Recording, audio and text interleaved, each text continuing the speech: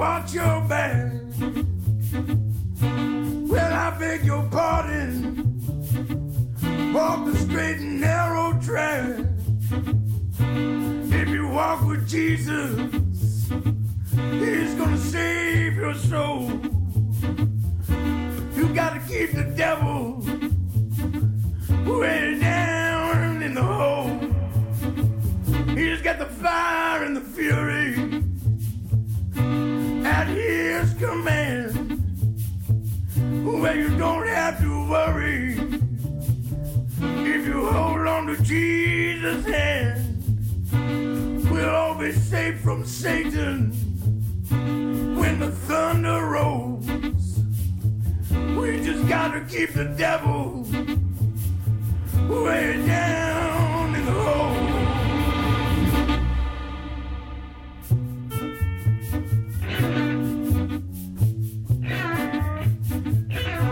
Down in the hole. Down in the hole. You gotta help me keep the devil down in the hole.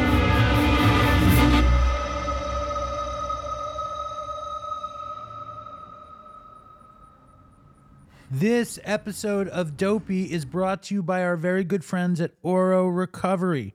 Oro was founded by Bob Forrest and his friends Evan and Jared and Bob. Their mission to create a treatment center that helps addicts and alcoholics by means of compassion and connection rather than control. Their staff has many, many decades of experience in treating co-occurring mental health disorders, including severe mental illness. They make sure your detox is as comfortable as possible. The most important thing is the people that I know that have gone to Oro said it was one of the best experiences they ever had. They were never treated so well. They never learned so much about their recovery. They have amenities you wouldn't believe. Sound bath meditation, equine therapy, surfing, and of course, the potentially spiritually transformative sweat lodge. It's definitely my favorite.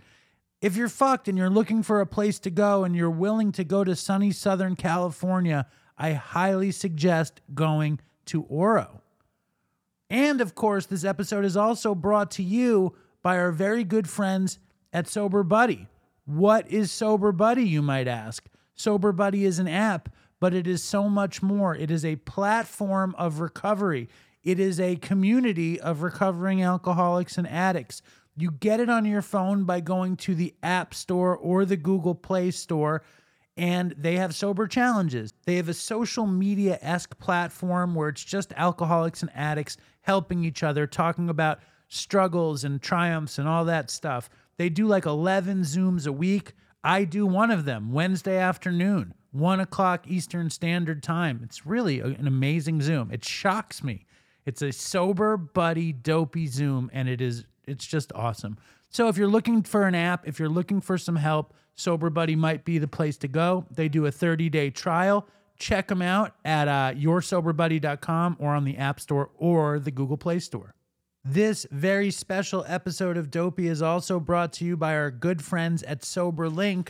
We need to talk about alcohol recovery in the workplace. Talking about sobriety and proving it to your employer can be so difficult, and our friends at SoberLink want to help. If you need a reliable way to present documented proof of sobriety to a boss or a loved one, they can help you at SoberLink. What is SoberLink?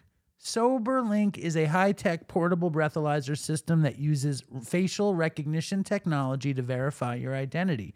It has a unique sensor to ensure that no other air sources are being used, and it sends results directly to your specified contacts. So there's no questioning whether or not you took the test and whether or not you altered the reporting. This is why SoberLink's remote alcohol monitoring system is considered the gold standard. Being in recovery from alcohol does not define the future of your career. Let SoberLink help you. If you are interested in SoberLink, you check them out at soberlink.com/dopey. You get $50 off if you use the Dopey promo code. Once again, it's www.soberlink.com/. And just in case you didn't realize it, it's tax season. If you are running late on your taxes Evolution Accounting and Consulting can help you. They are a full-service accounting firm. They do taxes, bookkeeping, payroll, almost any other business need you may have. Their whole thing is they cover those bases for you so you can pursue your entrepreneurial dreams. And maybe the most important thing about Evolution Accounting and Consulting is their firm is run by a total crackhead. Fortunately, he's been in recovery for years now, and he knows the struggle as well as the success. Check him out at www.evolution-accounting.com. You get special discounts when you use the promo code Dopey. If you're running out of time on your taxes, you go to www.evolution-accounting.com and use the promo code Dopey. They will hook you up. Enough with the ads. Here is the show.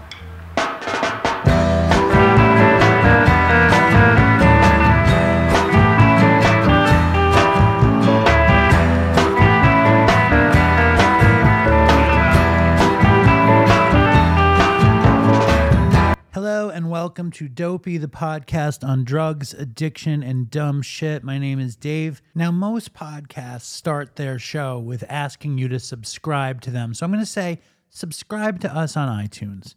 You know, like us. Like me. I need the validation.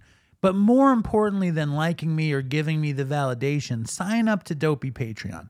If you're a crazy Dopey fan and you feel the need to give back to the show, go to Dopey Patreon, sign up, come to the Dopey Patreon Zoom. I've been putting up tons of material. There'll be way more Dopey shit coming up on Patreon. Check it out. Also go to dopeypodcast.com. Check out the store. There's great new merch coming out. Go buy Dopey merch.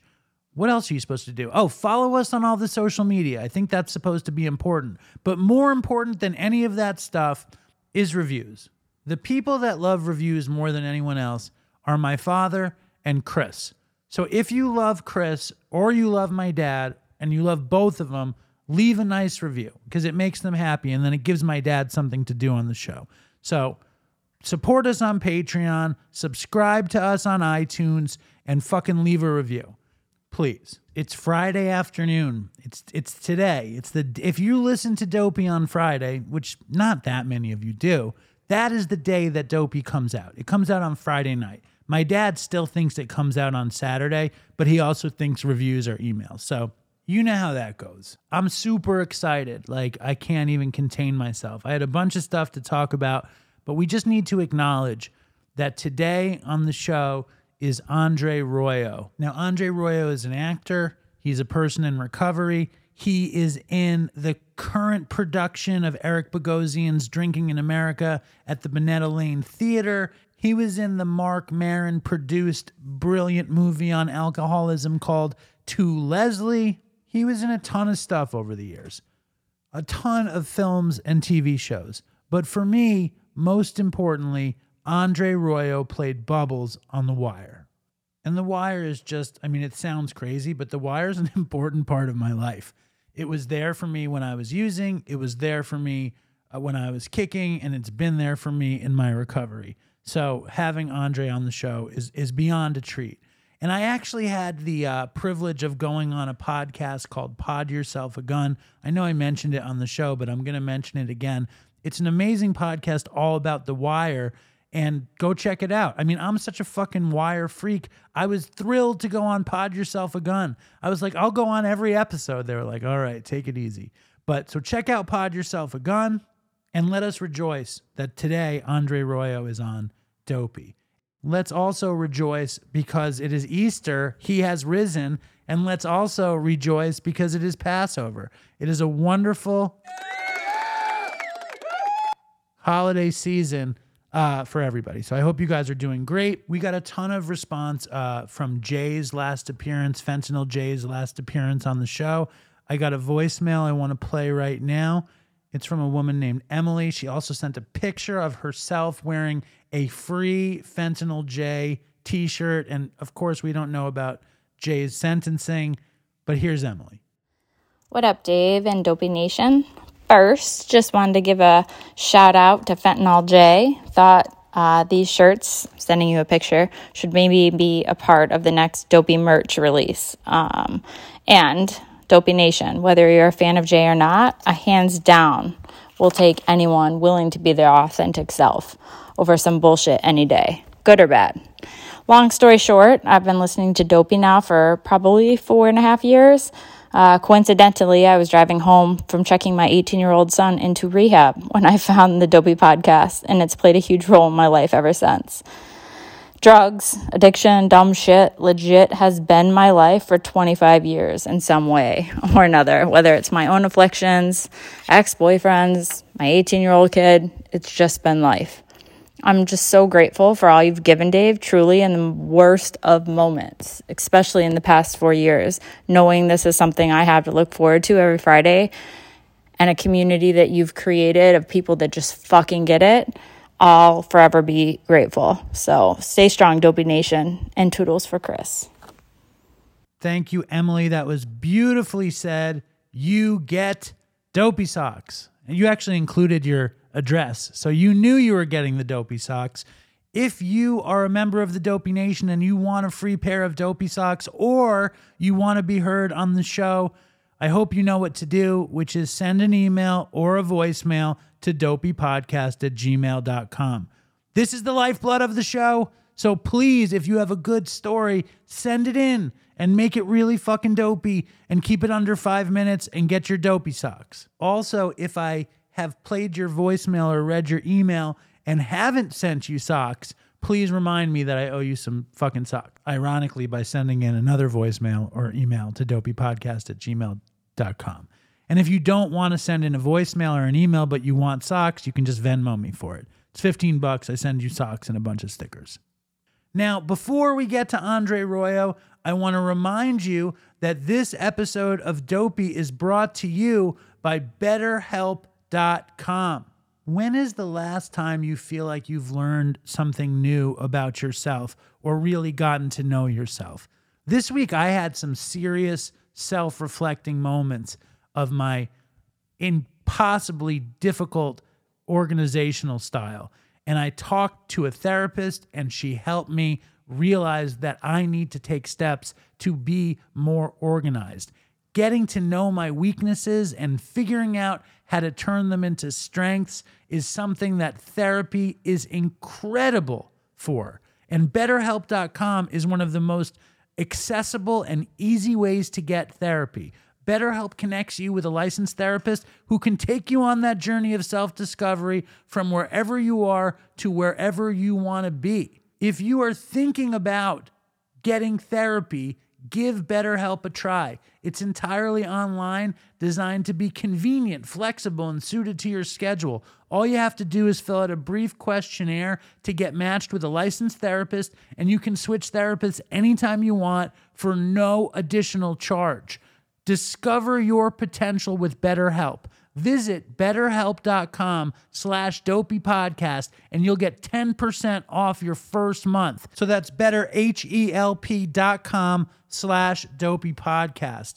It's an exciting month, April, and we are in partnership with this company called The Phoenix. They are a nonprofit group that helps alcoholics and addicts in recovery by creating fun events. And we have a super fun event coming up in April 27th in New Orleans. I'm going to New Orleans to do a sober kickoff to Jazz Fest. It's going to be awesome with The Phoenix. So if you're in New Orleans and you're interested in coming out to that, you can write us an email, or you can check them out at thephoenix.org and look up the events in New Orleans, and you'll see our event on the 27th. If you're a sober person and you're looking to have fun, you're looking for free exercise stuff, you want to play pickleball, you want to peruse some music and art scenes, check out thephoenix.org. They believe a huge component to recovery is having fun and being engaged. I agree with that. So I'm super excited to be in a partnership with them. Again, check them out at thephoenix.org. They have CrossFit classes. They have pickleball classes. They have concerts coming up, and we have a sober kickoff to Jazz Fest on the 27th. So please check that out. Also, if you're looking for a podcast to listen to, I would strongly suggest listening to Nat X's podcast, Recovery in the Middle Ages. It is all about recovery, 12-step, books about it, movies about it. It's Nat and it's Mike, and it is a new take on recovery. So check out Recovery in the Middle Ages wherever you get your podcasts. So before we actually play the Andre Royo interview, I want to give a huge shout out to Pete Callahan, who's in recovery. Pete Callahan, yes, went to Mountainside where Chris and I met, and Pete Callahan is one of the producers who's helping make the Dopey documentary series at Time Studios. And Time generously let us use their podcast recording suite because there was horrible construction at my father's house. So let's give it up for Time. Let's give it up for Pete Callahan. If you guys want to be in the Dopey documentary, send in a voicemail or a video of yourself extolling your experience with Dopey, why you love it. Enough with the fucking preamble. Here is Andre Royo on Dopey. All right. You're here. I'm here because you guys are the persistent motherfuckers that I ever encountered, and it's a testament to your show. And I know your show is a success because y'all got that New York energy of not giving up. You had people hitting me on my Instagram, people hitting me on Twitter. People is me. No. And Suki. Suki, let's give a shout out to Suki. Suki put me on to you guys and was like, I guess she was a fan of my work or what have you, but she found me on Instagram. I was posting about my sobriety. For me, I found a way where I don't know how it happened, but I'm in the middle of COVID, and I decided to get sober, and I just felt like sharing. I just posted a post on Instagram talking about day one sobriety, and for me, I was trying to make sure that I was gonna hold myself accountable. So I wanted people to see me in the street. If they saw me walking into the bar, hey, yo, thought you were sober. Like, I wanted to be called out. Right. So I was like, let me share this with everybody, in my brain, because I ain't got that many followers. But I'm like, let me share this with everybody and just hold myself accountable. And my friends who were following me, I didn't want to run into them and they'd be like, yo, let's get a drink. I wanted them to know ahead of time so I can avoid the temptation of, yo, what we doing? Let's go get a cocktail. They knew. So it was just that thing. And then all of a sudden, I was getting flooded on my DMs of congratulations, me too. I was hoping this was going to happen. I'm like, what the fuck? I was that fucked up? And they were like, yo, this might be a good thing for you. And, it felt good, and then people started saying about sharing their stories with me. And all of a sudden, I found myself a little tribe of people that were just rooting for me. And, for me, it just was like, okay, I don't want to let them down or myself down. So I just continued to just post. And then all of a sudden, this Suki. Fucking Suki. I saw a post and was like, yo, I got this podcast. These guys, they doing this. Would you mind doing one? And I was like, I don't mind. If I'm in town, but I don't mind. And, blew it off a couple of times because I'm still in a position now where talking about it, it's cool because I want to share it, but I don't want to be feeling like I'm capitalizing on it. Like, I don't want it to be like a commercial, like, hey, I'm sober, what's up? Like, I'm trying to share it just to be honest with myself. If I can help people or people can get into it, fine. But I don't want to feel like I'm just being some celebrity trying to find a way to be like, hey, let's see if I can market this as a, sober Andre. You know what I mean? Listen, where's the non-alcoholic sponsors? Like, I don't want to feel like that. So that's why it took me a long time to really decide who I'm going to talk to, if I'm going to share it. And you guys, the way Suki talks about you guys, and then you came to my show, I just felt it was only right to try to make it happen, talk to you guys, and see what's up, as long as people know this is, authentic. This is not, just me trying to capitalize off it. Yo, I mean, the people who listen to the show, the Dopey Nation, know that I've been talking about The Wire since like day one of the show. Like when I think the first thing I wrote you was, I basically vacationed in Baltimore in the 90s. I watched The Wire so much and so fucking high. I watched The Wire high. I watched The Wire kicking. I watched The Wire getting sober. I watched The Wire relapsing. And I did it over and over and over again. And was it good each time? Every way. There you go. There isn't a bad way to watch The Wire. Awesome. And That's to fun. to Thank be you. sitting with you, Thank you, brother. it's monumental for me, Thank you. for the Dopey Nation, for all of us. And we're also in this swanky fucking studio. I know y'all leveled up for Bubs. Y'all leveled it up. It's beautiful. Well, it's not Bubs. It's for Andre Royo. Andre Royo. That's right. Right? Oh, that's nice. What are we doing here, right? Thank you, brother. And like the audience, normally we're at my dad's super scrubby apartment, which is fun. You get to see my dad. That's right. You get to see like good middle class Jewish squalor, public housing kind of shit, which I'm sure would make you feel like you're in the city, which is nice. And this is very fancy. We're in the Time Documentary Studios. Right, man. So I'm a little like sweating a little bit. Okay, well, you make it look good. You're wearing this uncomfortable energy, look snazzy. Well, thank you. Thank you very much. And I didn't hit you up right away because I was like, okay, he's posting. I don't want to bother him. He's early, but I don't think there's any time not to do it. And also but Suki just wrote a book. She wrote a book called See, Swallow Me. And she asked me to blurb her book. And I was like, I'll blurb a book. Okay.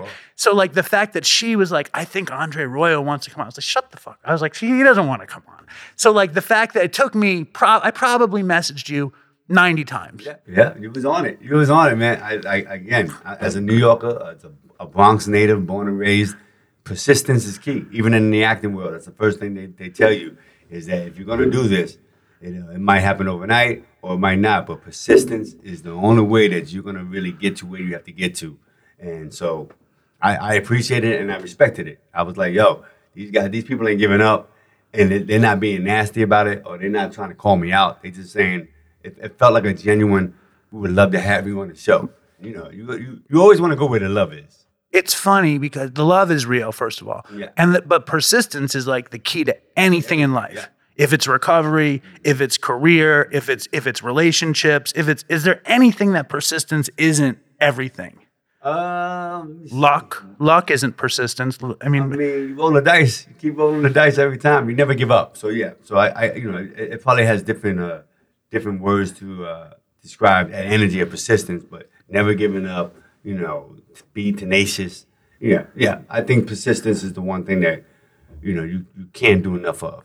And we were talking right before we started that you grew up in the Bronx and you went to high school with Puffy. Yeah, I went to high school. He was a year below us, so it was always there Fosh, or he was coming up as we were about to graduate, and we started to really hang out with each other. Not hang out, but he was playing football with one of my best friends, and they played football, so we would see him, but he wasn't Puffy. He was Sean Combs, cool dude. And then I went to college, and when I came back, I was working at the Shark Bar restaurant. It's a restaurant on 74th in Amsterdam. It was the echelon of hip-hop and the Knicks, and we would go in there, and he would come in, and he was like, I'm working at Uptown Records. And, as an actor, you try to get all these side jobs that can keep you free in the daytime, and you can make a little money, a little hustle. So we became part of the street team. He had a street team that we would go around weed pasting and doing handing out CDs and vinyl to all the DJs and mom and pop shops. And Puff was the first guy that we saw within our group of friends on the come up, or just in the stratosphere of just people that we know, that we watched him grow. Yeah. And his work ethic was the key that he was dropping to all of us. Tireless, day and night. Our job was to go hand out records to mom and pop shops and clubs, and he would say, I want y'all everywhere I'm not. And he was everywhere. So he would always look at us like, what are you doing here? I'm here. Yeah, I'm here. I don't need you here, motherfuckers. I need you over there. And we would be tired, yo, how can we be everywhere if he's going to be everywhere? But that's the lesson. That was the energy. You got to find it, make it happen.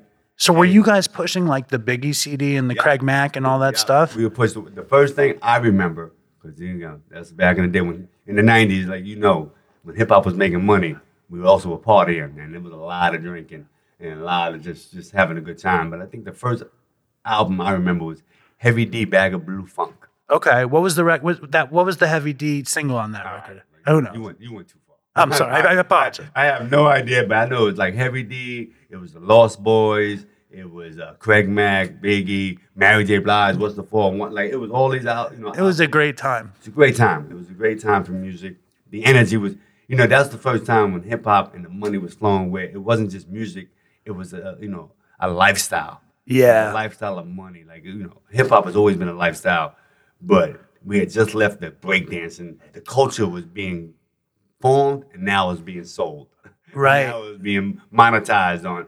Now we're moving from breakdancing and cardboard boxes and the jumpsuits into making money and really popping bottles and celebrating that we made it, entered the culture in a way that can't be denied. Now this is not like rock and roll, not like jazz, this was something that we were saying, this is ours, you can't take it. You can't deny that we created it. So it was just an overwhelming time where there was no other music. All of a sudden, every other music, every other genre, country, rock and roll, we weren't hearing no more. R&B was being fused into hip hop. It just was something that just took over, and we were there at the beginning of it, and it was fantastic. It's incredible that you were there. Yeah. What was it like in those days? Would you see Biggie performing in the club and stuff like that? So Biggie before he was Biggie, like just a guy trying to make a name for himself. And I remember being in some club and he was singing. It wasn't even the main song. It wasn't even the juicy song. It was another song or something, and you just felt his presence. You were like, oh, this is different. He has a certain energy about him. And Craig Mack was dope. Yeah. It was a big song. We thought he was gonna be bigger. Everyone thought that. Yeah, he was like the first one that we was like, oh, it was like Craig Mack and Biggie, right? It was so much going on, and again, there was so much drinking and partying going on that it was just a blur of just good times. Were you a stoner? Nope, I didn't do weed. I didn't try weed until, and it was funny. I had just came back from school. And I just got told that my liver was fucked up. At what point? I think I was 22, and they were saying my liver looked like an 80-year-old. It was like that's very early to get that news. Yeah, you gotta stop drinking. Like, you gotta stop. And I'm like, okay, I'll stop drinking because what's helped me with the sobriety, and I found out early in the game, but I just kept forgetting, was that I wasn't really addicted to liquor. I was addicted to the lifestyle, partying, hanging out, having a good time. Talking shit with your friends at bars and clubs. It was connected to alcohol. And once they told me I couldn't drink, I was like, okay, I can still party, hang out, connected to the lifestyle, and wasn't really missing liquor until bad news started happening. And when bad news started happening, I needed a drink. I mean, with us in our society, liquor is such a weird thing because it's medicine. Like you hear it in our lifestyle. Like if something good happens, let's pop bottles, let's celebrate. If something bad happens, let's get a drink. You'll feel better. Like so, you don't know you're having a problem until it becomes a problem. And I realized it was a problem when I really couldn't handle bad news without getting drunk. And it might not be considered bad news to most people, but for an actor, I went out on this audition, and I went on an audition for Carlito's Way. Sure. And I knew the writer. And the writer's like, yo, this is no brainer. Go in. I got you. You got a part. And I'm like, all right, cool. So I thought I was just going to casting directors to be like, preliminary, like just hang out. I got the part already. The author told me. So we could do, this is shits and giggles just to meet you guys. And they looked at me. I looked like a Cosby kid, right? I got the little short haircut, these big glasses. They were like, nah, you don't look Spanish. Yeah, but I'm Cuban. Yeah. But, not Cuban enough for us. Yeah, our Cubans look Italian. So you ain't there. I mean, Al Pacino's playing Puerto Ricans. Right. You don't look it. And I'm like, yeah, but the author has no power in movies, right? It's not a writer's medium. It's a director's medium. No, you ain't got the part. And I left so mad. And I was living with my roommates at the time on 52nd, Hell's Kitchen, 8th and 9th. And I came in and I said, yo, I didn't get the part. And they were like, yo, I thought the author said. I'm like, I don't know. They told me I don't look Spanish enough. And they were like, oh, shit, you want to drink? I'm like, nah, I can't fucking drink. My liver. You want to smoke? I was like, let me try it.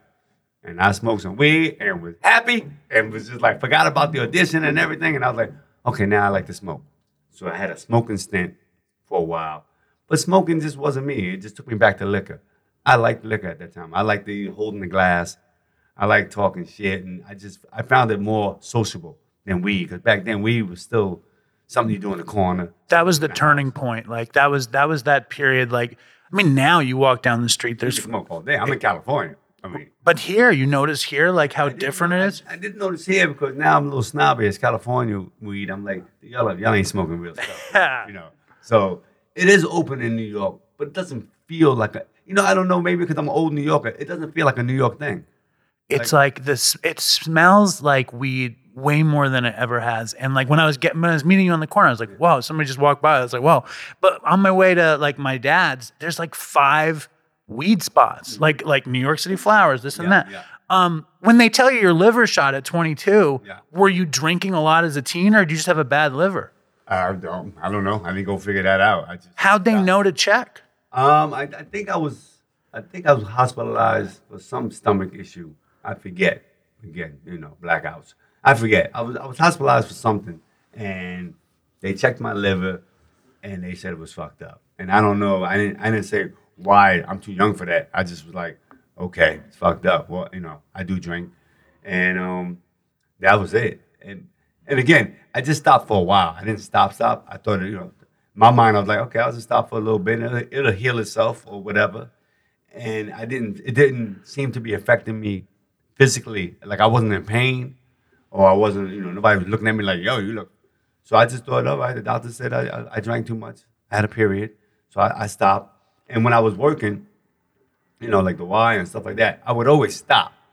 For the work. For the work, I would stop. And then after the work was done, I could have a cocktail and drink. So it was nothing that seemed to be a problem until COVID. Until COVID and until, I got to a certain age. I'm 55. I'm about to be 55, I think.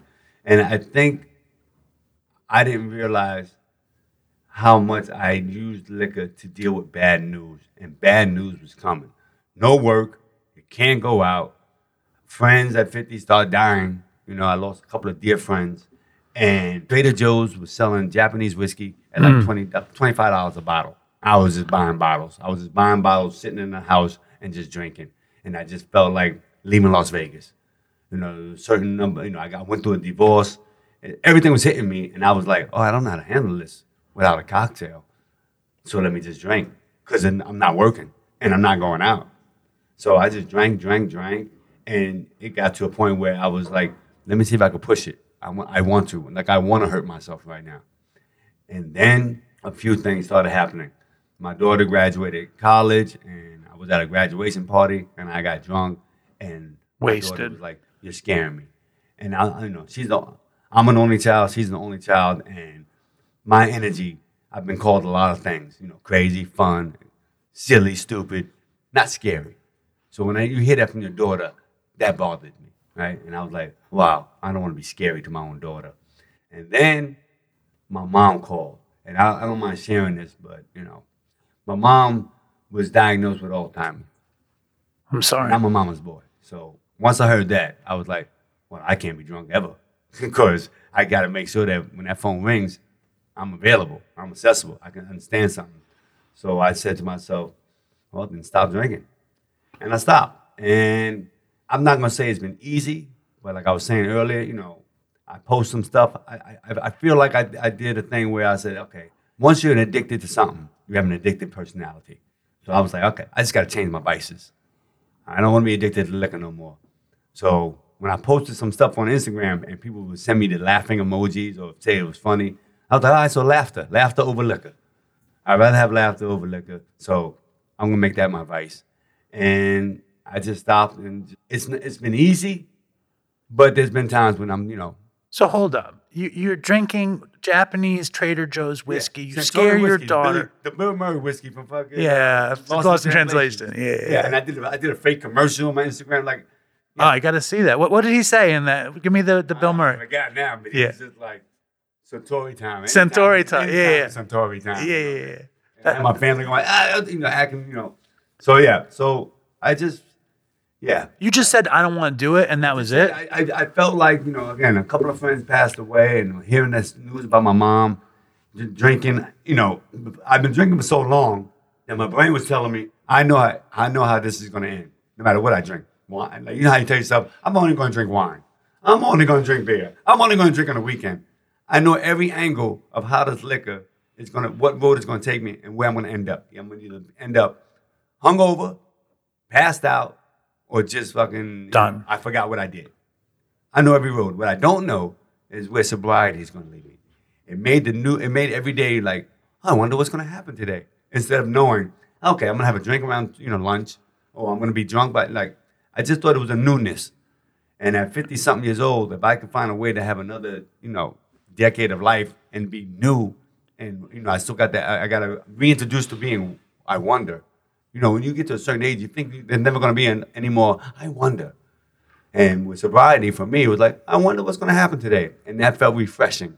So I just stopped and waited and to see if I have a crazy craving for alcohol. It wasn't really happening. Coffee is a beast. I'm probably addicted to caffeine now. So again, you find a different vice. We're all addicted to fucking sugar. For sure. Can't let that go. Me, bad. Bad. Yeah. So the alcohol, I'll go in a bar now just because I like the music and seeing people, and I'm a people person. I like to watch people order coffee, and then I'm having a conversation about that. Why are you drinking coffee? And I'll just crack some jokes, and so the energy is still there. So I just said, all right, I guess I'm not as bad as I thought I was. Because again, I realized I was making a choice to get fucked up. Saying, let me hurt myself. It wasn't like, oh my God, I need alcohol. I was like, give me the alcohol. Because I was mad at God. I was mad at everybody because my friends were dying. Shit was happening. And I was like, all right, fuck you then. Let me just get drunk and just not deal with this. Until my mom called, or until my dad or somebody was called me and said, Mom has Alzheimer's. We need to talk about this. And I was like, okay, well, I have no time to be drunk.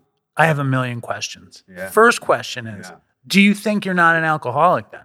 No, I think I became an alcoholic. If you decide to drink to hurt yourself, you're an alcoholic.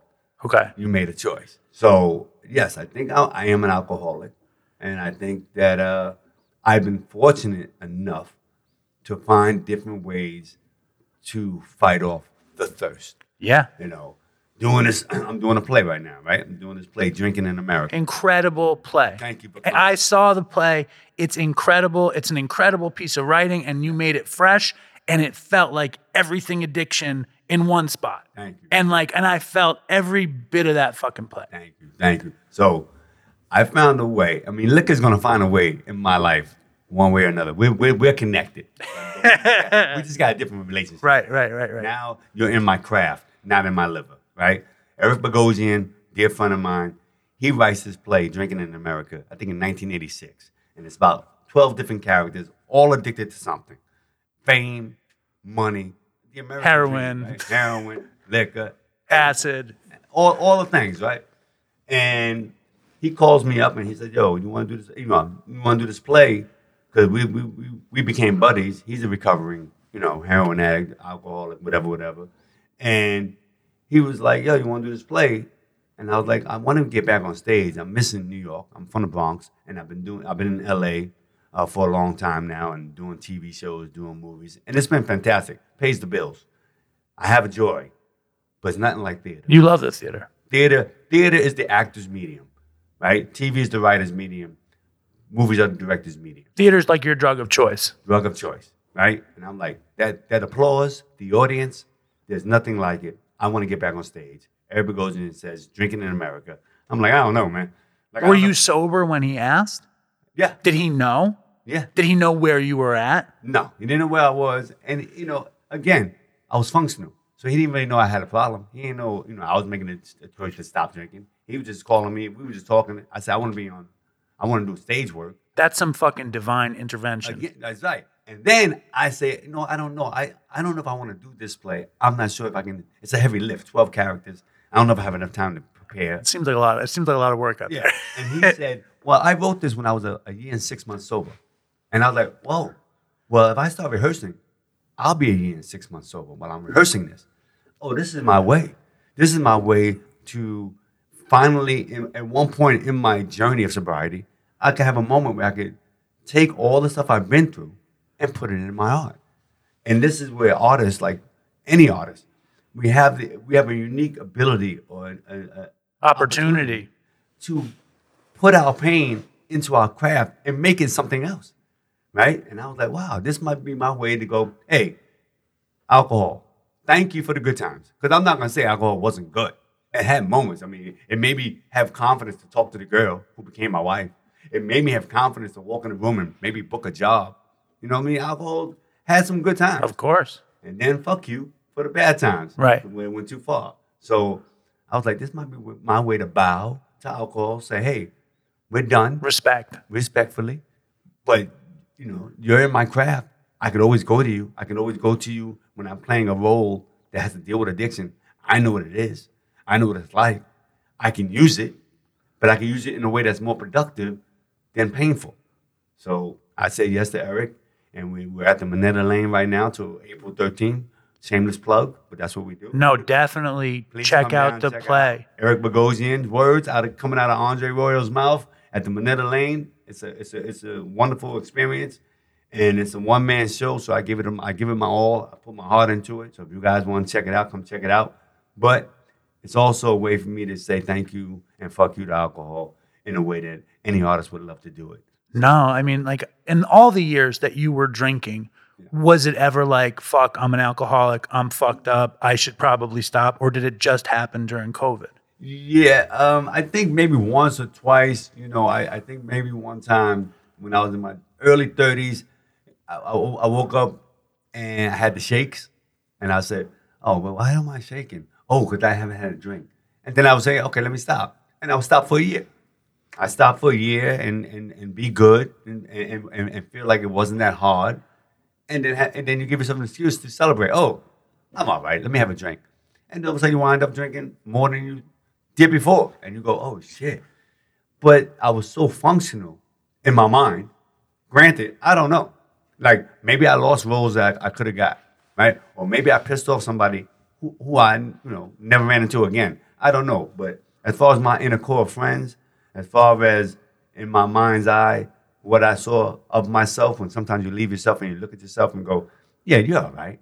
And, I woke up every morning able to take my daughter to school. I thought I was a good husband, a good father. So I didn't think I didn't think I had a problem until you have a problem. Until you did. That's what all addiction. Right. You don't know it. Until you have know. a problem until somebody else tells you, or you're waking up in your own shit and going, oh, wow. This is a problem. This is what I want. This is what I want. This is not what I thought alcohol was going to be. But the other thing is that you played one of, if not the greatest drug addict in the history of television and film. No, come on. Top Sam Jackson, 5. Jungle Fever, Fucking Pookie, Chris Rock. Well, who's your top 5 junkies in television and film? Who's my top 5? Okay, I won't top 5 junkies. That feels weird. I will say this. On Dopey, you can top 5 junkies. I ain't top gonna 10? do it. Top 8? Okay, I'll say this. Bubbles was an incredible experience in my life. I remember saying no to the role because I didn't want to the audition because I didn't want to play a junkie. One, because I thought it was career suicide, and I thought HBO was making fun of us by saying we got a junkie named Bubbles. Again, the wire is not on yet, so I don't know what it is. Hold up, though. I have a question real quick. How did Reginald, what's his last name? Reginald Cousins become Bubbles? I don't know. We don't know. I don't know. I'll say this. A few things. Okay, so one, Bubbles is a real character, real life person, real life police informant for the Baltimore Police Department. I met the cop, Ed Burns, who he was a informant for, who's also, Ed Burns is one of the co-creators of the show. Brilliant. I asked him. He said he didn't know. He said, I don't know why they called him Bubbles. And I was like, okay, what do I do? And my backstory, I remember one episode, I think I got high and I had spit bubbles coming out my mouth. And that's why he was called Bubbles. I said, okay, that works. They call him Bubbles because every time he gets really high. And, people thought it was, pretty cool or creative and what have you. I remember in the audition room when I was auditioning for Bubbles, I saw motherfuckers chewing bubble gum. And I was like, oh, that's corny. I spit my bubble gum out and said, no, I'll do something else. Right. But, so I don't know why, really, I don't have an honest answer on why he was called Bubbles. But I knew that when I got the role and realized that these guys were writing some serious stuff, I had to really do some research on what I was going to do to create this character. And the people I went to see, and I was scared because, again, I thought it was career suicide. I thought this was something, I don't know anything about this, heroin addiction. I didn't want to mess it up. And I had Chris Rock, Pookie, and Sam Jackson, Jungle Fever in your head. In my head. Yeah, and as an actor, I was like, if I can't be at that level with these guys, then why am I doing this? I got to be able to find something different or something to make my character at least as important as those guys, you know, to me. So I did my research, and as I was creating Bubbles, the two addicts or performances that I stuck with that resonated to me was Al Pacino, Panic in Needle Park. Yeah. The way he was moving around, always searching, always looking for that hit, meant something to me. And the other one was Richard Pryor in Lady Sings the Blues. Yeah, that's a sad one. Because he had such a small role, but when he died, it was you meaningful. Felt so bad because he was a nice guy. He was a cool guy who didn't know he was doing anything wrong, and he got himself mixed up in some shit and died. And I said, it's about the regular guy. It's not really about the addiction. It's about the human. And that's what really stuck with me. I went to Baltimore, and you know, when you do an HBO show, you have more time back then to research. It wasn't like TV where next day you're filming. I had a chance to be in Baltimore, and I met a woman named Fran Boyd. From The Corner, right? Yes, who they based The Corner on. A lovely person. She passed away. She was my heart.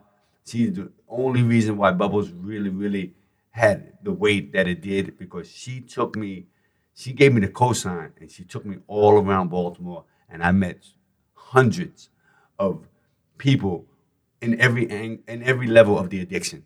And they all talked to me. They all were sharing with me. I saw people nodding while they talked to me. I saw people fighting the addiction, recovering. I saw every angle of it. And they all were just genuinely good people. Just good people who just got caught up or addicted. In a bad spot. In a bad spot. So I watched them, and they all be like, please do us right. Please. There's a difference between heroin and coke. It's different. And I was like, really? There's a difference between heroin and alcohol. Like, please do us right. And I was looking around as I'm preparing. I'm looking around, and I remember back then. You remember, you used to see people come out the building in 0-degree weather smoking cigarettes. Like they had to smoke the cigarette, and they looked like idiots in the cold smoking. Yeah. I'm like, oh, so there's addiction everywhere, Mm-hmm. and we just gotta name it. That looks ridiculous. That looks just as bad as a junkie passing out, but like you're doing the same thing. So I took 3 things that I was addicted to at the time, and it was like sugar. It was like watching, every time I came home, I watched TV, right? You just turn it on just to hear the noise. And it was, at that time, I was with my girl and sex, right? So I said, all right, I'm not going to do all 3 of those for like a month. And it was painful. Of like, course. You walk around that TV set like, yo, let me just turn it on. Let me just see the game. What am I supposed to do with myself? So I just did certain things like that. And I felt myself angst, felt myself like fiending just, to have a Coca-Cola or just to, sleep with my lady. Like, so I was like, I understood the desire and the addiction. And everything else, I said to myself, just be human. Just humanize and be a person and not be a caricature. And, man, whatever the case may be, I guess it stuck and people liked it. And I liked the performance. And I really appreciate people, liking the performance. And when people stop me and they go, yo, what's up, Bubs? Or they say, Andre, what you did with Bubs, it means a lot because we shot that show in 2000, right? It's 2023, and people still come up to me and go, Bubbles meant something. And that's so warm because growing up in New York, as you know, I don't know, did you grow up in New York? Yeah. Yeah. Growing up in New York, as you know, we walk by these people. Growing up, we were like, in the 80s, 90s, like, get out of here. They're still here. They're still here. But I think people look at them differently. I think people, I'm going to say everybody, but they at least say, no, I don't have no money in their eyes. They don't just kick them out the way. I don't know. I think it's sometimes it's fucking cold out there. People are fucking cold. Yeah. And during COVID, people are openly shooting up in the street now. There's needles everywhere open in the street, which is different. As you know, I had just tried to get sober when The Wire came out, and I was living in Echo Park. I remember it really well. First, and I relapsed, and I had dope, and I'm in my bedroom, and I'm looking for something to watch. And I think The Corner ended and The Wire started. And I was like, what the fuck is this? And I was like, I can be with these people because I'm like one of them. And you, the Bubbles character with the Johnny character and the Bubbles character with McNulty and the relationships were so true. Yeah. And these are real relationships. And it came from a real place in Baltimore. Being from the Bronx, how easy was it to play Baltimore? Was it a thing? It became a thing, but it wasn't a thing. in my mind, like I didn't think play Baltimore. I just knew that I was in Baltimore for so long that it just became Baltimore. I became B-more, because everything was universal. Poverty is universal. Addiction is universal. 100%. There's no, nobody's got a claim on, no borough or city has a claim on the human experience, right? Human experience. So, we were in Baltimore. Like I always say, everybody in front of the camera or behind the camera in the wire became better humans and better artists because we all got embraced by Baltimore and we all became be more peeps. So, Baltimore scared the fuck out of me. Right. When I got there. That's like New York in 1977 or something. It looked weird. Crazy. They had these big black billboards saying believe, trust. With God. New York 77 plus God and Jesus. What's this? And we saw cats and it was dark because what I saw in Baltimore that was different than the Bronx at that time was in New York, in the hood, there was a certain element of I can get out of here. There's somewhere nearby that I can get away from. Mic, or I like Biggie said, if I grab the mic or I can make a good jump shot, I can get out of here. When I got to Baltimore at that time period, it looked like there's nowhere to go. Right. We don't give a fuck. You motherfuckers are going from New York to D.C., driving right by us. This is the last stop. It was a certain element of despair that I was like not used to. Like you can find a way out of it. Get on a train, just leave. But they were like, where? Right. Like we would see, when we would do like drive arounds with the cops and learn about the city and whatever, we would see things. They'd be like, oh, we left that body on the floor. That was last week. Come get that up. Oh, like, my what? God. Right. You got John Hopkins, this school of this genius, doctors, and around the corner, it's fucking broken down row houses. You're like, oh, you just don't care about them around the corner. You're just not going to give no money around the corner.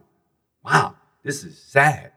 And so when we were filming, we saw a change happen because when we first get to the neighborhoods, they were like, yo, get out of here. We had to pay drug dealers to be there because they're making like $10,000 a day. And now we're there with all these equipment.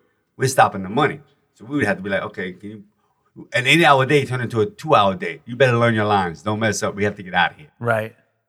And because that was the spot where he had to make his money. He got to make his money. Yeah. And then people were starting to come out going, when the show started airing, people started going, oh, wow, I saw the front of my house on TV. I didn't know it looked like that. I became numb. And you start seeing people clean up. Right. You start people starting to take a little bit of, because if it's just you watching yourself, you don't give a fuck. Everybody's in the same thing. But when you know that the world is starting to turn on and watch where you live, you might have ignited a certain level of pride back in yourself. Like, okay, it's bad, but it ain't got to look this bad. And we started seeing things starting to, change a little bit. I'm not gonna say the Wire takes credit for it, but it's just that all eyes are on it. And the mayor hated us. We would run into the mayor trying to just get us all arrested if we just broke curfew or whatever, just because we were bringing light or turning on a light to these neighborhoods that seemed like it didn't have to be this bad. Yeah, I had no idea what was going on. Now there's a town in Philadelphia called Kensington, which is an open air drug town, and everyone compares it to Amsterdam in The Wire. I remember hearing you talk about, first of all, you didn't want the gig in the first place. You were scared playing a heroin addict wasn't going to be good, and your mother was like, I don't want my son to play a junkie. But you so inhabited the role, and you took it so seriously and made it so magical. How did your mind shift on that? Fran Boyd. She did it. Fran Boyd did it. Fran Boyd took me, Fran Boyd took me to certain places, and I saw people, and I just was like, I think all of us, for me, I just said, I have to play this. If we get an opportunity to tell these people's stories, then we got to do it the right way. And I think everybody in the cast felt that way.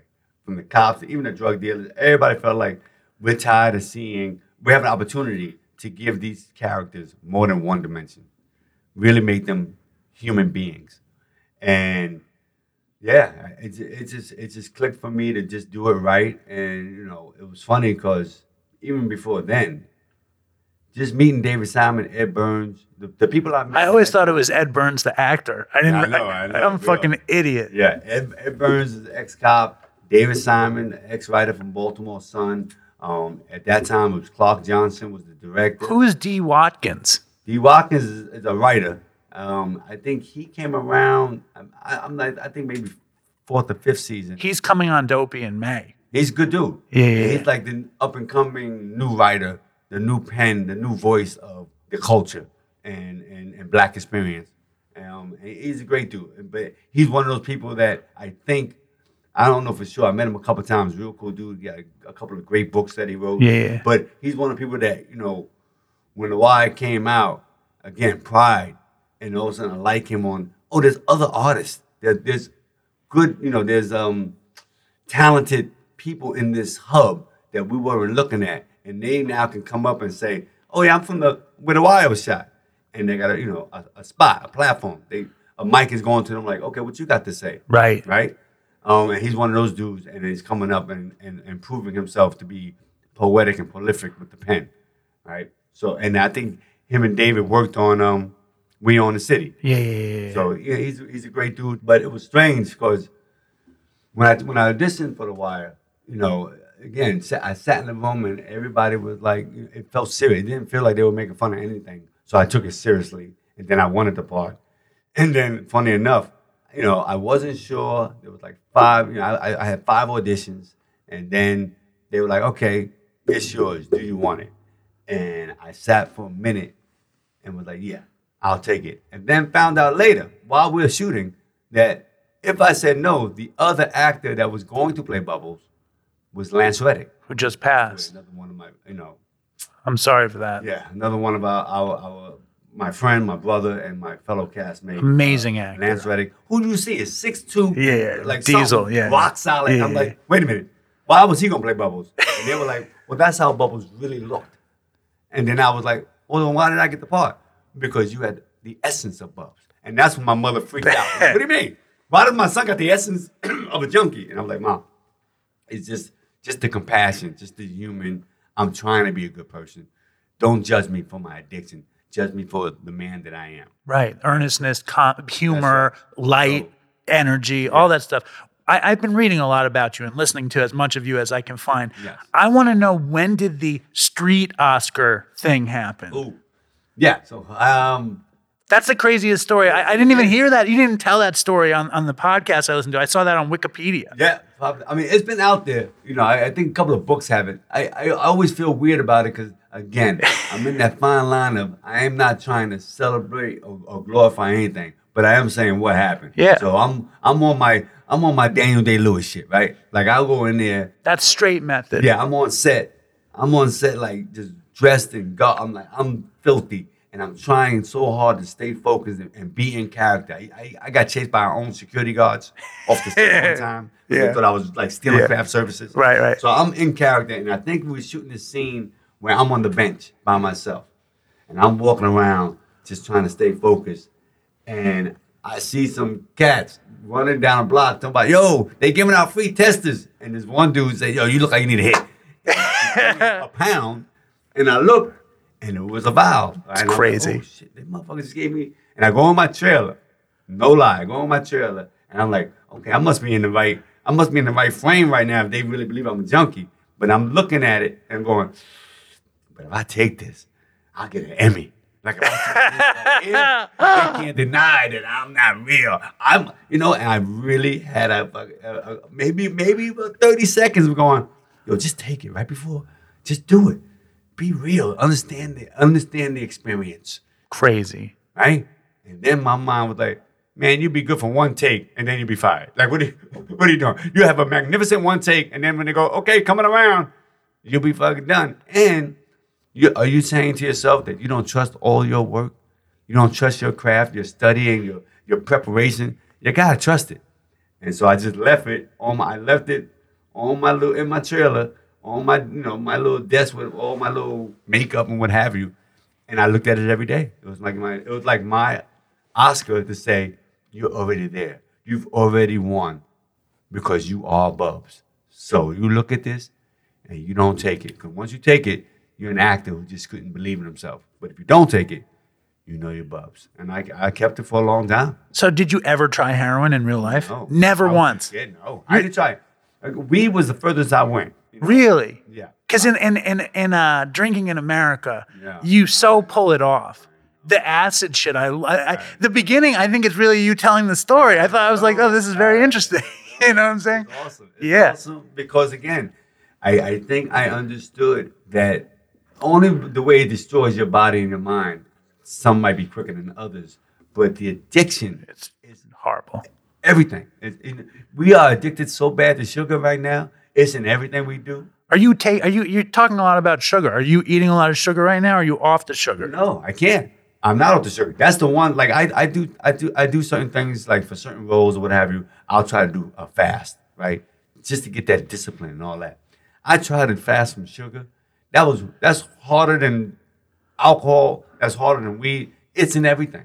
I did it once. And No sugar, because it's in everything. Your toothpaste, everything. And to do no sugar, I'm not saying it can't be done, but I caught headaches. I did like 6 days with no sugar, and then on the 7th day, I was digging into a Skippy peanut butter fucking jar with a spoon, just eating like it ain't that bad. I was mean. I was mean to my family for a bit. Like I tried to do it. I probably didn't make it all the way because I was still brushing my teeth and stuff. But I was eating the sugar-free chocolate chips. I was eating the fucking sugar-free chocolate chips. Sugar-free, it's some other shit. They put something else. It's like monk fruit or some shit. Or Splenda or some dumb shit in there. It's just hard. I don't know. It's very hard. How far I got. But again, I understood the addiction part, and I said to myself, no matter what they tell me, whatever character is addicted to something, I think I got a handle on it and I can play it. So these 12 characters I'm playing on the show, when I first got in Drinking in America, when I first got the play, it's like 70 pages. This is one, the dialogue. I was like this. I can't remember this. Not in the time. That was the first thing you texted me. I was like, when can we do this interview? You're like, I got to learn the script first. Lines. And it was always daunting because I would read one and then peek at the rest of the monologues and then forget the first one because I'm like, oh my God, I can't. The only way it stuck to me or it became easier was I stopped trying to memorize the dialogue and start becoming the people. And I looked at all these 12 characters and said, you know what? I've been all these guys. Right. At one point or another throughout my journey, I've known everybody's emotional makeup. So once I became the characters, then the word stuck. And that's what you do. You inhabit characters. Yeah. For me, yeah, that's what worked. I heard you describe in season 3 of The Wire, it got to you, right? You felt depression. You felt anxiety. Yeah. You felt stuck. Yeah. How did that, did you drink heavy in that period? Had The Wire caught on at that point? The Wire, it never felt like The Wire ever caught on. But now it's like nobody can say top 5 shows without putting The Wire in there. Now. Again, we got canceled every year. Really? Got canceled because at HBO at that time, HBO started off being like, we're the show, we're not network. We're not TV. We're HBO. Right? We do things differently here. We don't really care about critics. We just care about telling original stories. And they were fantastic. And then Sopranos came.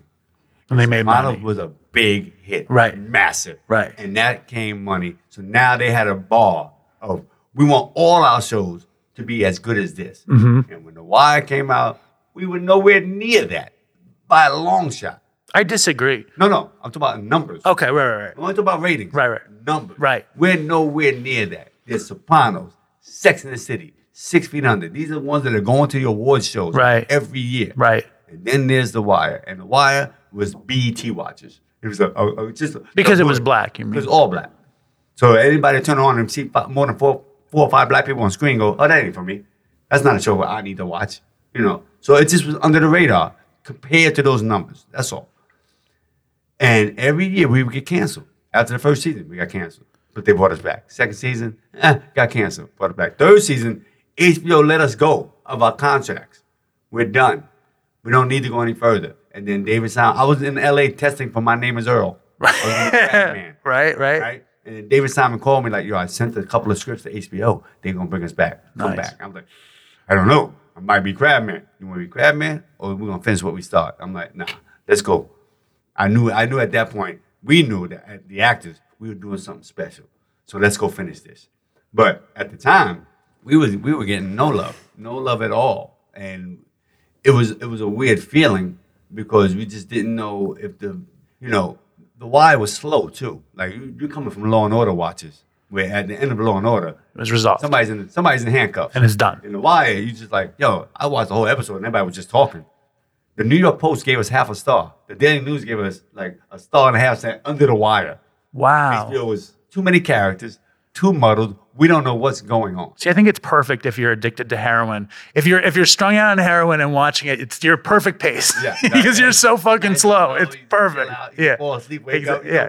Things are happening. Yeah. So I don't remember the question. Season 3, your depression and anxiety. Oh yeah.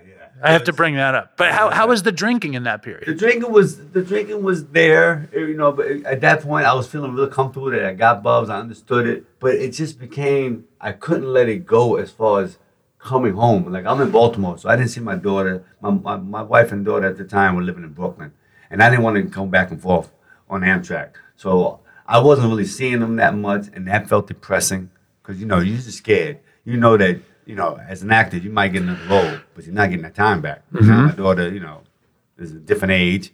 Mommy's the king. Mommy's world. Daddy, you're not even here. I live at home and mommy's the king still. I would come home on weekends, second season. I would come home on weekends, and I'd come home on a Friday and hang out with my wife, hang out with my daughter, play, try to catch up with all the time spent. And on Sunday, I would go, okay, Daddy's not going to be here for a couple of weeks. Daddy's going back to do The Wire in Baltimore. Daddy's doing what he loves to do. Daddy's doing his dream, right? And I did that thinking I'm teaching my kid follow dreams your come dreams, true, right? But they little. The third weekend, on a Sunday, I'm like this, I know Daddy's doing what he loves more than me. And She said that? Yes. And I'm Oh, like, my what God. does that mean? Well, I get you for a weekend. They get you for a couple of weeks. And I was heartbroken. Of course. Heartbroken. I'm like, oh, shit. That didn't land well. I want her no dreams come true. Not that I love something more than her, but you can't tell kids what you're thinking and what's landing, two different things. 100%. So I'm in Baltimore going, why am I doing this? Like, the show is not, my manager's like, yo, the show is kind of a hit. They know who you are. You stood out. Lead the show. There's no need to keep doing it because it's not getting numbers. Nobody's getting nominated. Go get some real money. And I'm like, I don't know because I want to finish this. But I was getting depressed. And with depression, I was probably drinking a little bit more. I know I was smoking cigarettes. I never smoked cigarettes before in my life until I did The Wire. Because you had bubbles Because smoked. I watched all the people that I saw, every person I saw in the addiction process was smoking cigarettes.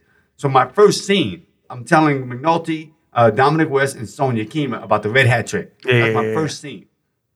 I do the scene, cut, check, print. That was great. I was like, I felt horrible. I felt like I was different and mechanical. And the director was like, it was all right, Dre. I'm like, I don't want to write. I want to do the scene again. What's going to be different? I said, give me a cigarette. Wow. Give me a cigarette. They gave me a Newport. Racist motherfucker. Racist They gave me a motherfuckers. Newport. That was like smoking glass. Didn't like that. I was like, give me a Camel. He gave me a Camel unfiltered. And I smoked this, and I'm spitting the tobacco out my fucking mouth. I got all the body movement. I'm like this. Now I feel like Buck. But at that time, my wife and all my friends, they all smokers. They were looking at it going, well, Dre, now you got to practice because we know smokers from non-smokers on TV. We can tell the difference. And I was like, okay, well, I don't want to look fake. So I started trying to practice and smoking, and I got addicted. I was smoking for 5 years. And then all of a sudden, one day I'm in a bar smoking a cigarette, drinking a Jack and Coke, because now it's part of the combo. They go well together. But I'm looking at myself like, why are you still smoking? You're not even playing this character no more. Let it go. So I got rid of it. But I was addicted for like 5 years smoking these goddamn cigarettes. It's a miracle you didn't do the street Oscar vial. It's a fucking miracle. I mean, it's just, divine intervention. Because again, I do it, and I'm not an actor no more. Right. And not to mention, it's very dangerous. You hadn't been doing coke and acid and weed, which is really interesting considering you came up in that hip hop, like in that party moment. Yeah, but in the party moment, the liquor was so good. Right. It was enough. It hit you perfectly. It hit me perfectly. And weed, again, the way my brain was growing up, weed was still this other drug. Liquor was, everybody does it. everybody does. Your dad, like it was just a party anthem with alcohol or champagne. Weed was something that it seemed to me at that time something that wasn't in my DNA. It was like a weirdo kind of thing. I mean, it's just like, listen, the jazz players, like that, like it was painters, artists, all that shit. It was like, I thought that was for different artists. I thought that was their muse, and I didn't want to disrespect that, and I didn't need it because the alcohol had me just happy and fun. So weed looked like it made you chill and slow down, and that just wasn't me. No, so, I mean, I've been doing this. I've been doing 400 and some odd episodes. I love it now. Don't get it twisted. Like, weed now that you can go into a store and go, I'd like to take a certain weed, and you can like order what experience you want. I want sativa, I want indica, I want a little bit of this hybrid. So I can, and now, I can understand it now. But back then, nah, the alcohol was whiskey was my favorite. Right, Jack Daniels, it was Jack and Coke forever, for a long, long time. When you finally drew the line in your drinking, and you were like, I'm done, I don't want to scare my kid, I don't want to lose my mother. I had a similar experience with my mother. She had leukemia. I was on methadone in LA. I got the call that she was like, I think I'm going to die this year. I got off methadone that year and I flew home. That's right. Very, very similar. I didn't get clean for a little bit, but it started 100%. And it was I could relate to that story a lot. Yeah. When you finally draw the line, do you think about all this, like, the fact that you played this character that was so rooted in addiction and recovery? You're at 12-step meetings as Bubbles. You're working a program. You have a sponsor. You have all these things. When you get sober in real life, did any of that come into your head? No. No. You want to hear something fucked up and weird, though? What? The other day, I'm walking up the West Side Highway, and you know who I ran into? Ooh. Steve Earle. That's my man. I know. Your sponsor. That's my man. Isn't that funny? Yo, that's my man. So much so, because... All right, to answer your question, no, because that was Bubs. That was Bubs' journey. It wasn't me. When I finally was able to, Bubs stays in my heart and he's a part of me. But everything that Bubs went through, that really is capsuled into his lifestyle. Right. Me personally, again, when I got clean, or when I decided, because I don't know, the clean sounds weird. When I decided to stop it, weird. So a person came to my show, beautiful person, and then she told me, she said, I'm a friend of so-and-so. Bill. That's it, yeah. And she was hoping you went to meetings. Yeah. But you were like, I don't know, Bill. What'd you say? I said, oh, I'm glad. I don't know who Bill is. And she was like, oh, you don't go to meetings? And I was like, nah, I don't go to meetings. Not that I think nothing wrong with it. I just haven't decided that I need that right now. There was something, okay, so I guess there was something about meetings, when I would go to meetings for research for Bubs, that felt like I was putting myself in a room full of sadness. And I didn't want to be in a room full of sadness if I'm recovering. So I was like, nah. But for a lot of people, it's a different kind of experience, community. It changes. It's like, it's like kind of the way you describe Baltimore also. Yeah. It's like, it sounds like a very rough place to be.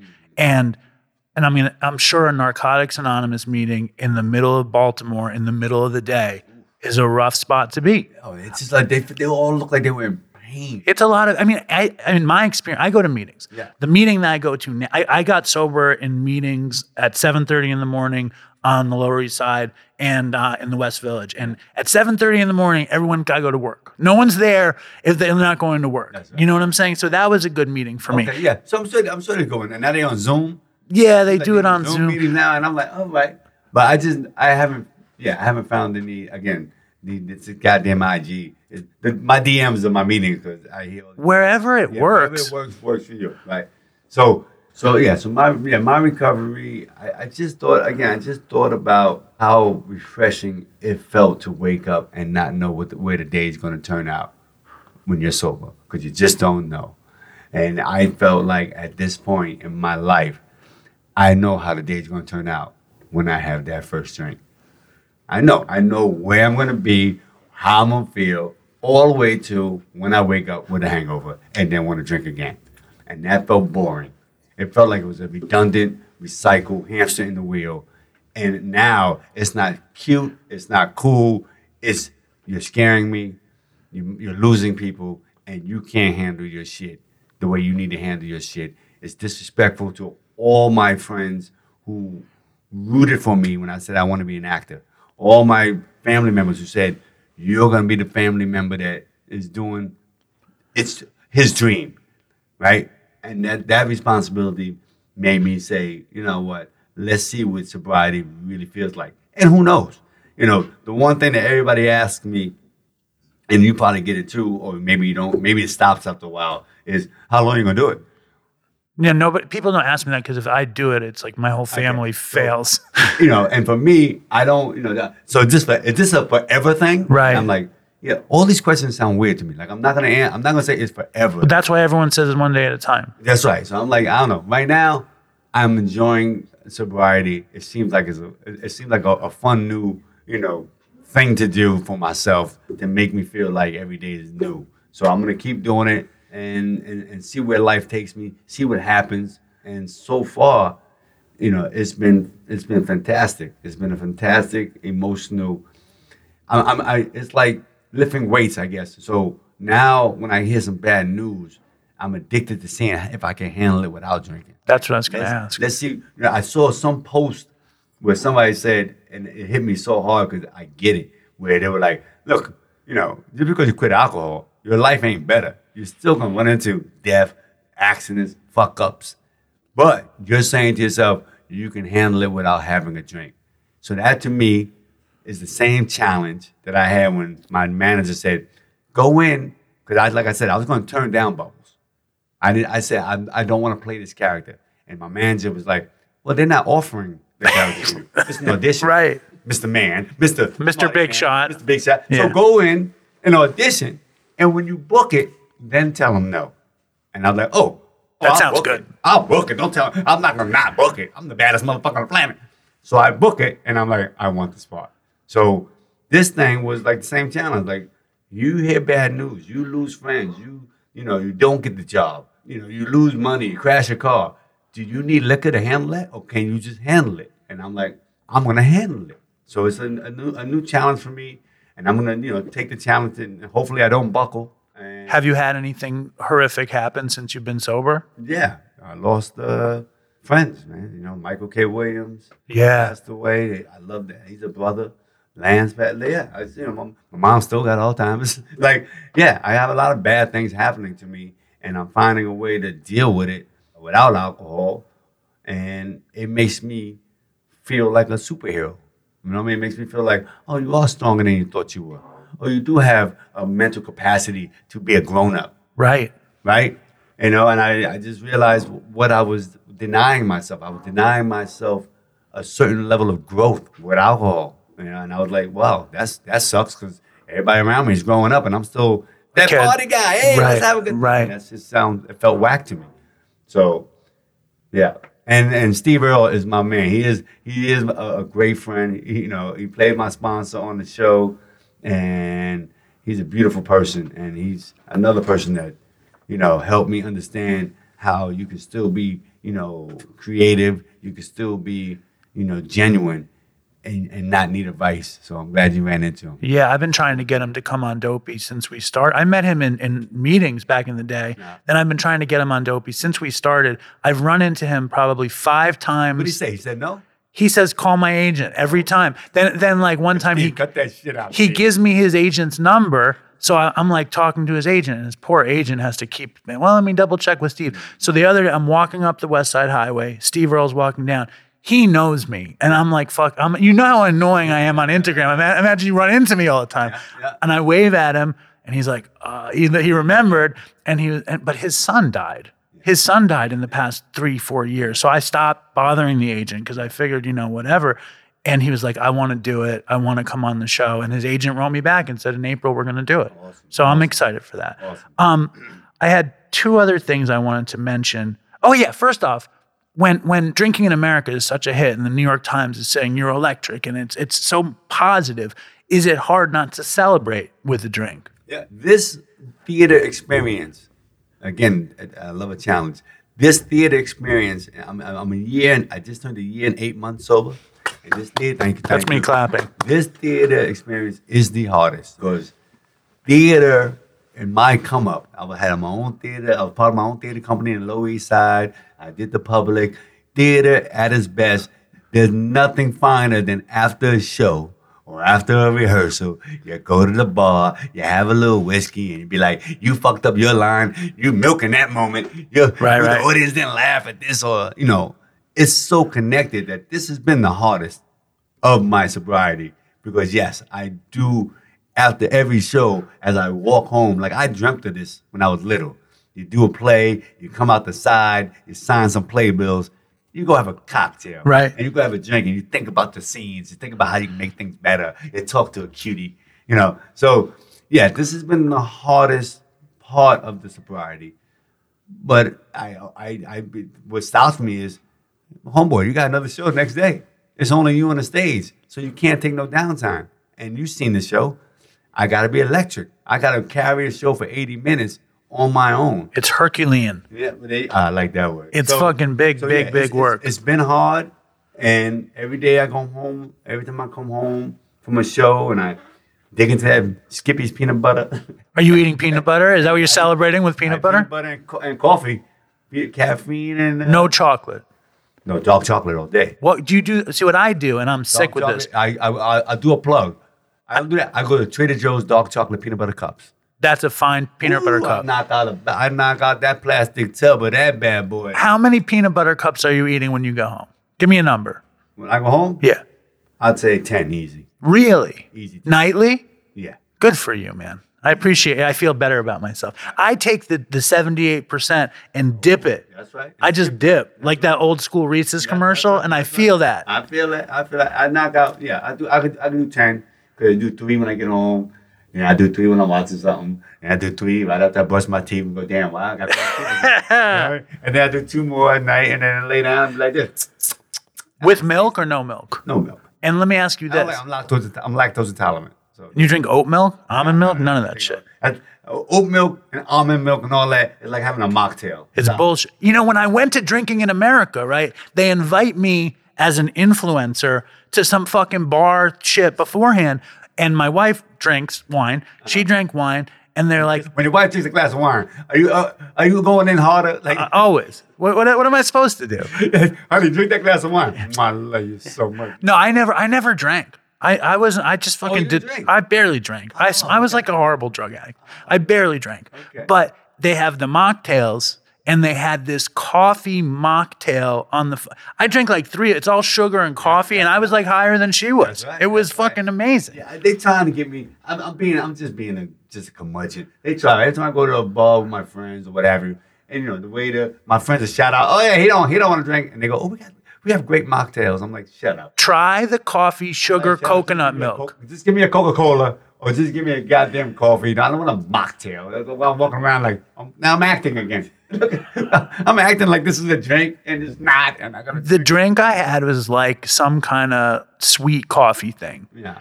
If you see one of those, okay, try it. Right. I'm not a mocktail person. This is the first time I ever had. Oh, look at the look you're giving me. Huh? I don't drink it either, so it's the same thing for you. Right, but it felt like I was drinking some fucking crazy iced coffee with sugar. It was amazing. You were drinking crazy iced coffee with sugar. Right. That's what a mocktail is. I didn't know. I didn't know what I didn't know what it was. I knew a woman was at that thing and she had a mocktail and they put alcohol in it and she was sober. Oh, that's horrible. Not on purpose. It was an accident. You think it was a setup? I mean, maybe she didn't tip well. I don't know. Maybe she left a rotten tip and it was like, you know what? Hit her with a shot. But she was worried that like it fucked up her sobriety. 2 things and we're done. Okay. First thing, I want you to tell the Mark Wahlberg story because it's so funny. Mark Wahlberg, man. I'm hoping that Mark is too big to really care. I'm sure he's heard this story. He heard the story before. Maybe that's why I'm not getting a part. Maybe that's why I'm not working with Mark. No, Mark is a great guy, cool dude. Is early in The Wire, and one of the things that made The Wire stand out was that they were regular people. They hired people in Baltimore to play like side characters. Snoop Pearson. Snoop Pearson's a real person, Felicia Pearson. So people knew that there was a mix of actors and real people in the show that give it this kind of authenticity. Yeah. So after the first season, we go to the HBO parties here and there, and I think it was like HBO used to have all the fights, right? So all the fights, and you go to Vegas or what have you, and then after you go to the post parties. So I'm at a post party or what have you, going to the buffet line. And Mark Wahlberg comes up to me and he goes, hey, just want to say, the show was great, man. You're doing a fantastic job. Look, you got a new shot in life, man. You take this all away, man. You be good to yourself, right? Stay off that shit. And I was like, what? What are you talking about? The buffet? like what shit? And he was like, he gave me a look, and then it kind of hit him. He was like, oh, you're an actor. I said, yeah, I'm from New York, blah, blah, blah. I act. I started in theater. And he was like, oh, shit, I thought you was a real junkie. Amazing. I thought they got somebody off this. I heard because he's friends with Dom Lamondosi. That's his man. And Mark is the type of dude that I've heard in Boston, whatever, he helps people. Like, he goes like, yo, I can get you a gig. He was like troubled youth, Mark Wahlberg. You see somebody that's going the wrong direction. He goes, hey, how about I'll make you my script reader, right? Come over here. Let me just show you there's a different path. So he was coming to me with a genuine like, yo, you're good enough that you can make this a career, all right? And I was like, I'm a real. It is a career. Right. I'm hoping it can be a career, right? And he wasn't the first. I had people in L.A. that were telling me the weirdest stuff. Like I had, this one producer who was producing these movies, and he wanted me to do some stuff. And he was like, yeah, well, we got this other wire actor, and at that time, we can't really have too many wire actors in the same show because then people will start thinking about the wire, which is better than the shit we're doing. Right. And we don't want that. I'm like, okay.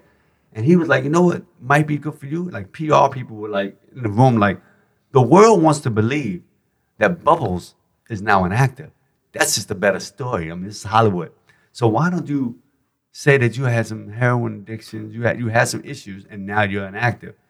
And I was like, wait, so just lie on my life. Like my mom and dad, fuck all. They were like, knowing that Andre is an actor that played Bubbles, that's an okay story. But knowing that Bubbles is now an actor, we can work with that. And everybody was telling me when I got to LA in 2003, before I got the My Name is Earl audition, a lot of casting directors were like, aren't you real? Like, they thought I was a real junkie for real. And I didn't know how to argue that or get mad at that because it's a hell of a compliment. It's the ultimate compliment it's like, and the ultimate disrespect at exactly the same time. If I can't act, then why don't you just give me a role? But they were saying to me that at that time, it's harder for Hollywood to see me now be a teacher, a lawyer, a sex symbol. Right. I'm Bubbles. If you play a leader of a gang, you could be a leader of the cops. A leader becomes a leader in any position.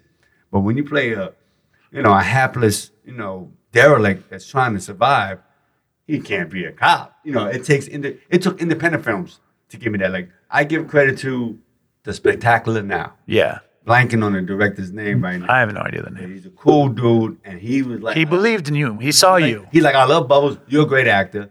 Play this teacher. And all of a sudden, Hollywood's like, oh, he looks pretty good in a shirt and tie. Well, it's like it says that people, let's say you are Bubbles. Yeah. Can't Bubbles recover like you are recovering, I am recovering, whatever. Can't, like, how many teachers out there were junkies? Exactly, it's a thing. Exactly, but nobody wants to put that brand on their thing. James Gunn was another dude. He put me in Super as a short order cook.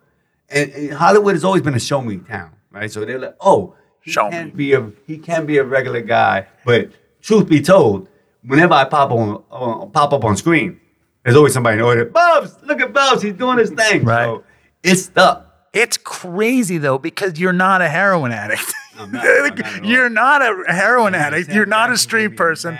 Massive hug. You're talking about that third season. I don't mean to jump all over the place, but I want to make sure everybody understands how much of a like you said, a backhanded compliment, right? But Sam was cool. Sam Jackson was like, I feel like one of my mentors. I aspire to be, as good as he is, and as far as prolific as he is, as far as body of work and sobriety. Right. He saw me. I think I had a chance to be on SWAT, but the scheduling didn't work out. But I came on set, and Sam saw me and ran up to me and was like, "Yo, you did that thing. You did that." Gave me a mad hug, and it was like Gator hugging me. Right. For real, you did that. And I was like, yo, I'm a little burnt out, man. Like, I think it's wearing on me a little bit. He was like, what? Come on, boy. You just got in the game, man. And you got an iconic character. Like, you just got in the game. In his mind, you just got in. And out the gate, you have a character that's going to live forever. You can't complain. Just go back there and finish the job. And as long as you stay at that level of acting, in your craft, you can do anything you want. And I was like, all right, well, give me Tarantino's number, motherfucker. Right. That's my guy. I'm like, okay. But he's, the compliments and the love that I've gotten for Bubs, it means a lot. It's everything to me.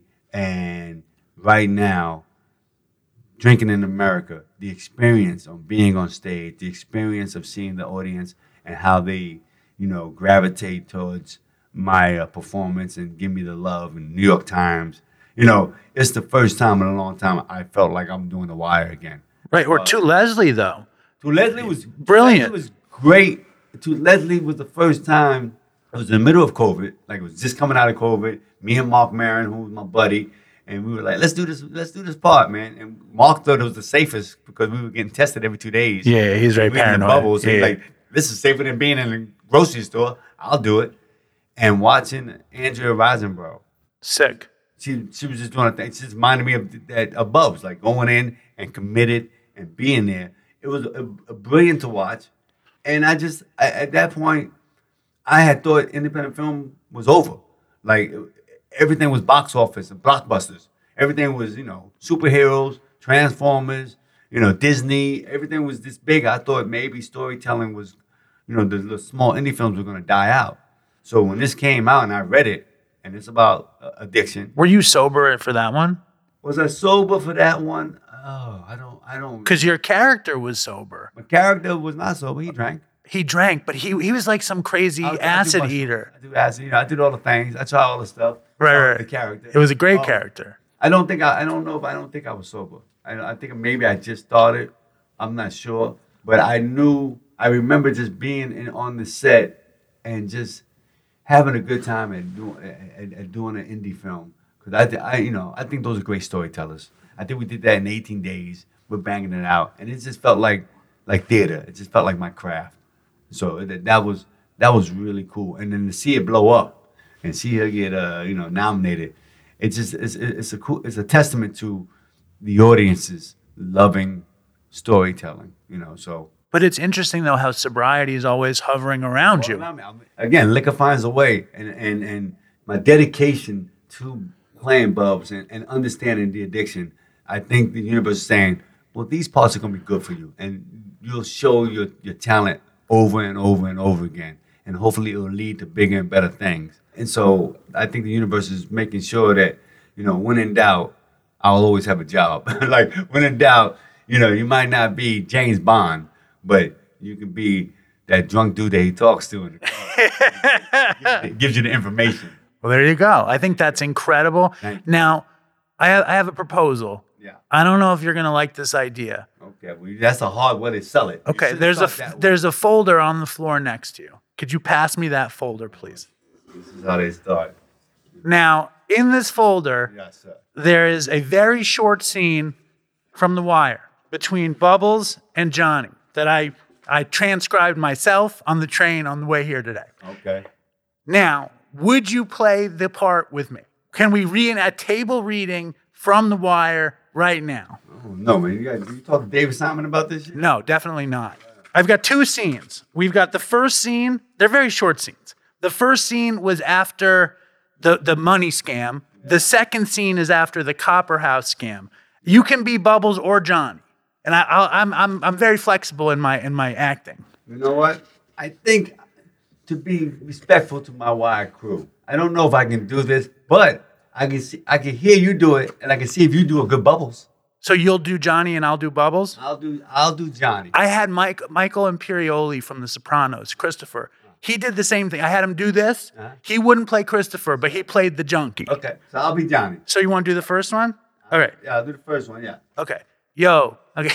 Hold on. I'm embarrassed already. All right, here we go. Sorry. Here. Don't forget, you're a black guy. Yeah, I mean, it's going to be shameful. It's going to be shameful. Okay. You got to give me Robert Downey Jr. in Tropic Thunder. Yeah. Let's see if we get the shoe polish. Here we go. Yo, you need to pace that shit, man. Yo, Johnny, man, you hear me? I'm cool. Nah, you're going to fall out, man, slamming shit like that one of these days. Yo, I'm trying to give you a little game, man, but you want to pretend like you know something, I know a lot, Bubs. Nah, you green. I'm trying to get you brown, man. You still green. You gonna make me brown? Yo, Bubs, let me do the scan tomorrow. Come on, man, I'm ready. Yo, I'm brown. Shit.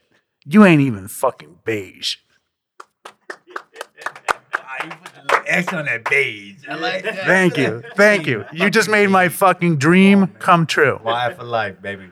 Andre Royo, I cannot tell you. Thank you. Thank you. No, thank you. Thank you. Congratulations on your sobriety. Congratulations for creating a platform that you can talk to people, reach people, share your journey, and give people a certain sense of belonging.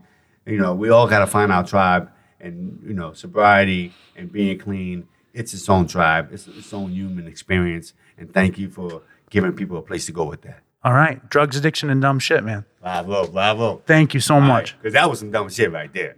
Oh, come on. In a good way. Yeah, it was great.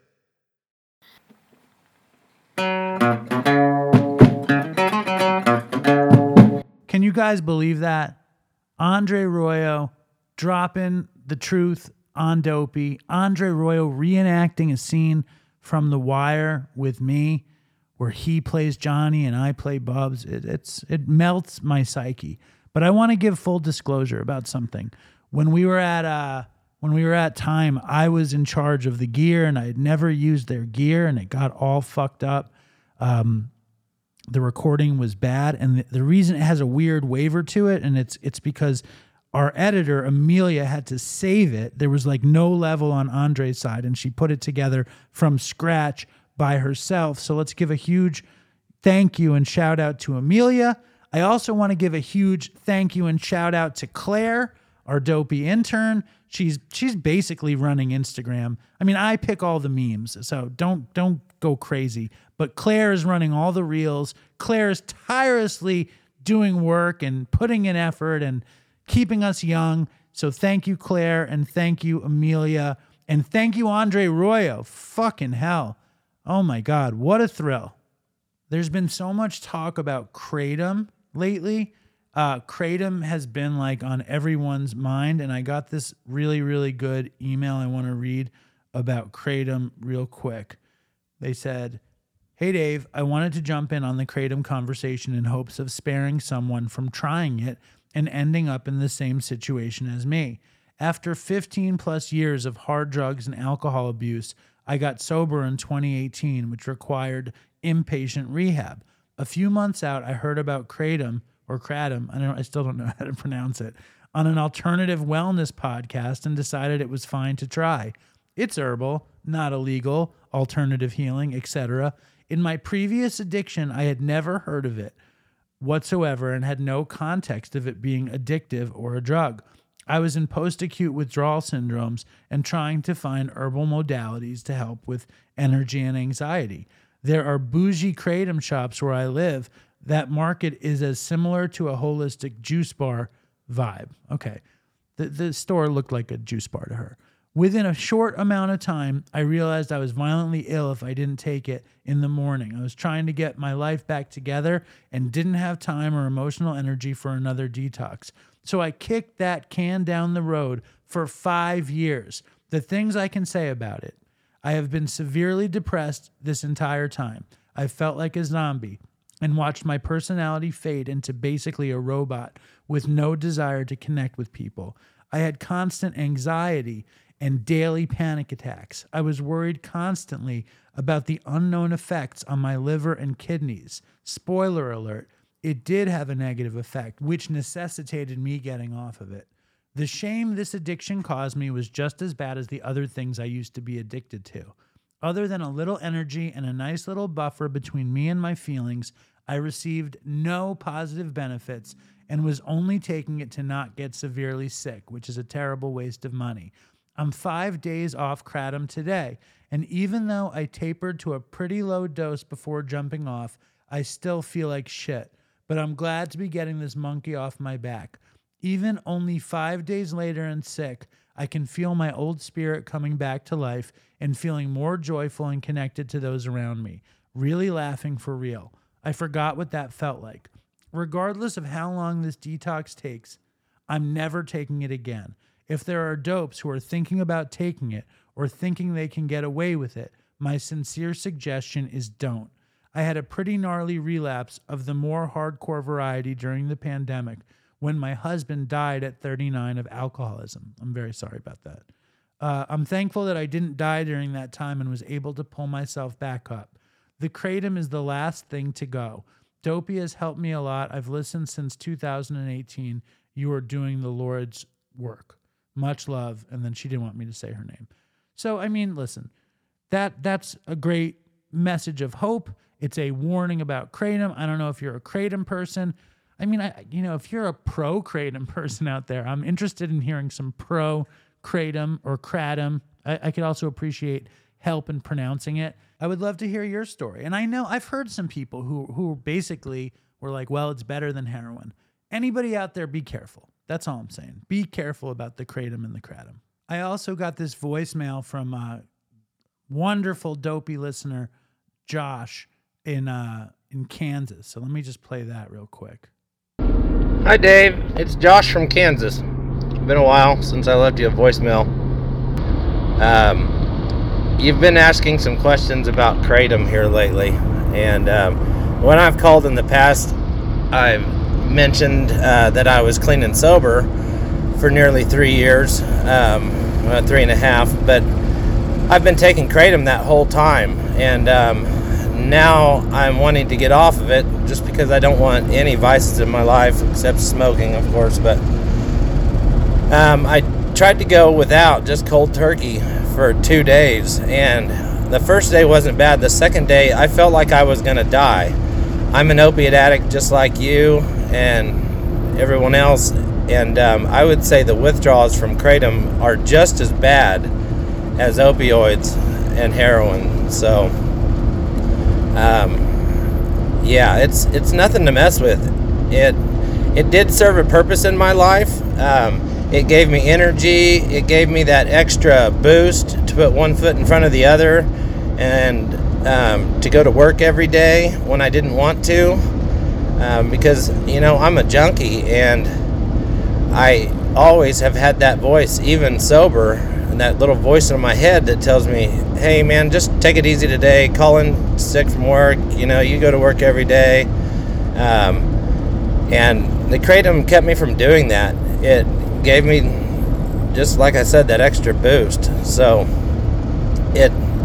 for anyone wondering if Kratom is the answer, and to listen to all the folklore about how Kratom will get you off of opiates, it's just substituting one addiction for another. It's awful stuff. I don't know what it has done to my body, but I take 60 to 80 grams a day of Kratom, which is a lot, in my opinion. And so trying to get off of it has been a real bitch. I just saw the doctor yesterday, and I'm going to try Vivitrol. And he did prescribe me like 10 Librium just in case shit gets bad. So I will keep you updated and let you know how that goes. And man, I love your show. I love your show and love what you do. Thank you for everything, Dave. You're awesome. I need to get more involved in the Dopey Nation community and Zoom meetings and stuff. But thumbs up from Kansas. Stay strong, Dopey Nation. Toodles for Chris. Peace out. All right, thank you, Josh. And that's the Kratom scoop for today. And in Dopey Nation, they're doing a Dopey Nation Zoom all about Kratom or Kratom or however you pronounce it properly. It's on Thursdays. The Dopey Zoom address is 804-300-586. The password is Toodles. If you're looking for a meeting and you don't want to go to a meeting in person, definitely check out the Dopey Nation Zoom. All of the information is posted on Dopey Instagram, so check that out. So for all the hardcore Dopey Nation folks out there, I know you guys are big fans of my father, and if you really pay attention to what he's interested in, you know that he is obsessed at a criminal level with his NBA fantasy team. And it is the end of the season for the National Basketball Association, which means it's the end of the season for my dad. So here he is back on the show, my dad. Welcome back, Dad. Yeah, hi, everybody. Hi. It's not criminal, to think about fantasy basketball. That's not criminal. There was a time I remember where you would sit at the computer and pay very close attention to your investments. I'd come into the house and you'd be on some sort of site and you'd be tracking stocks and be very excited about making money. But a few years ago, that all changed. And instead, when I come home, I find you poring over statistics.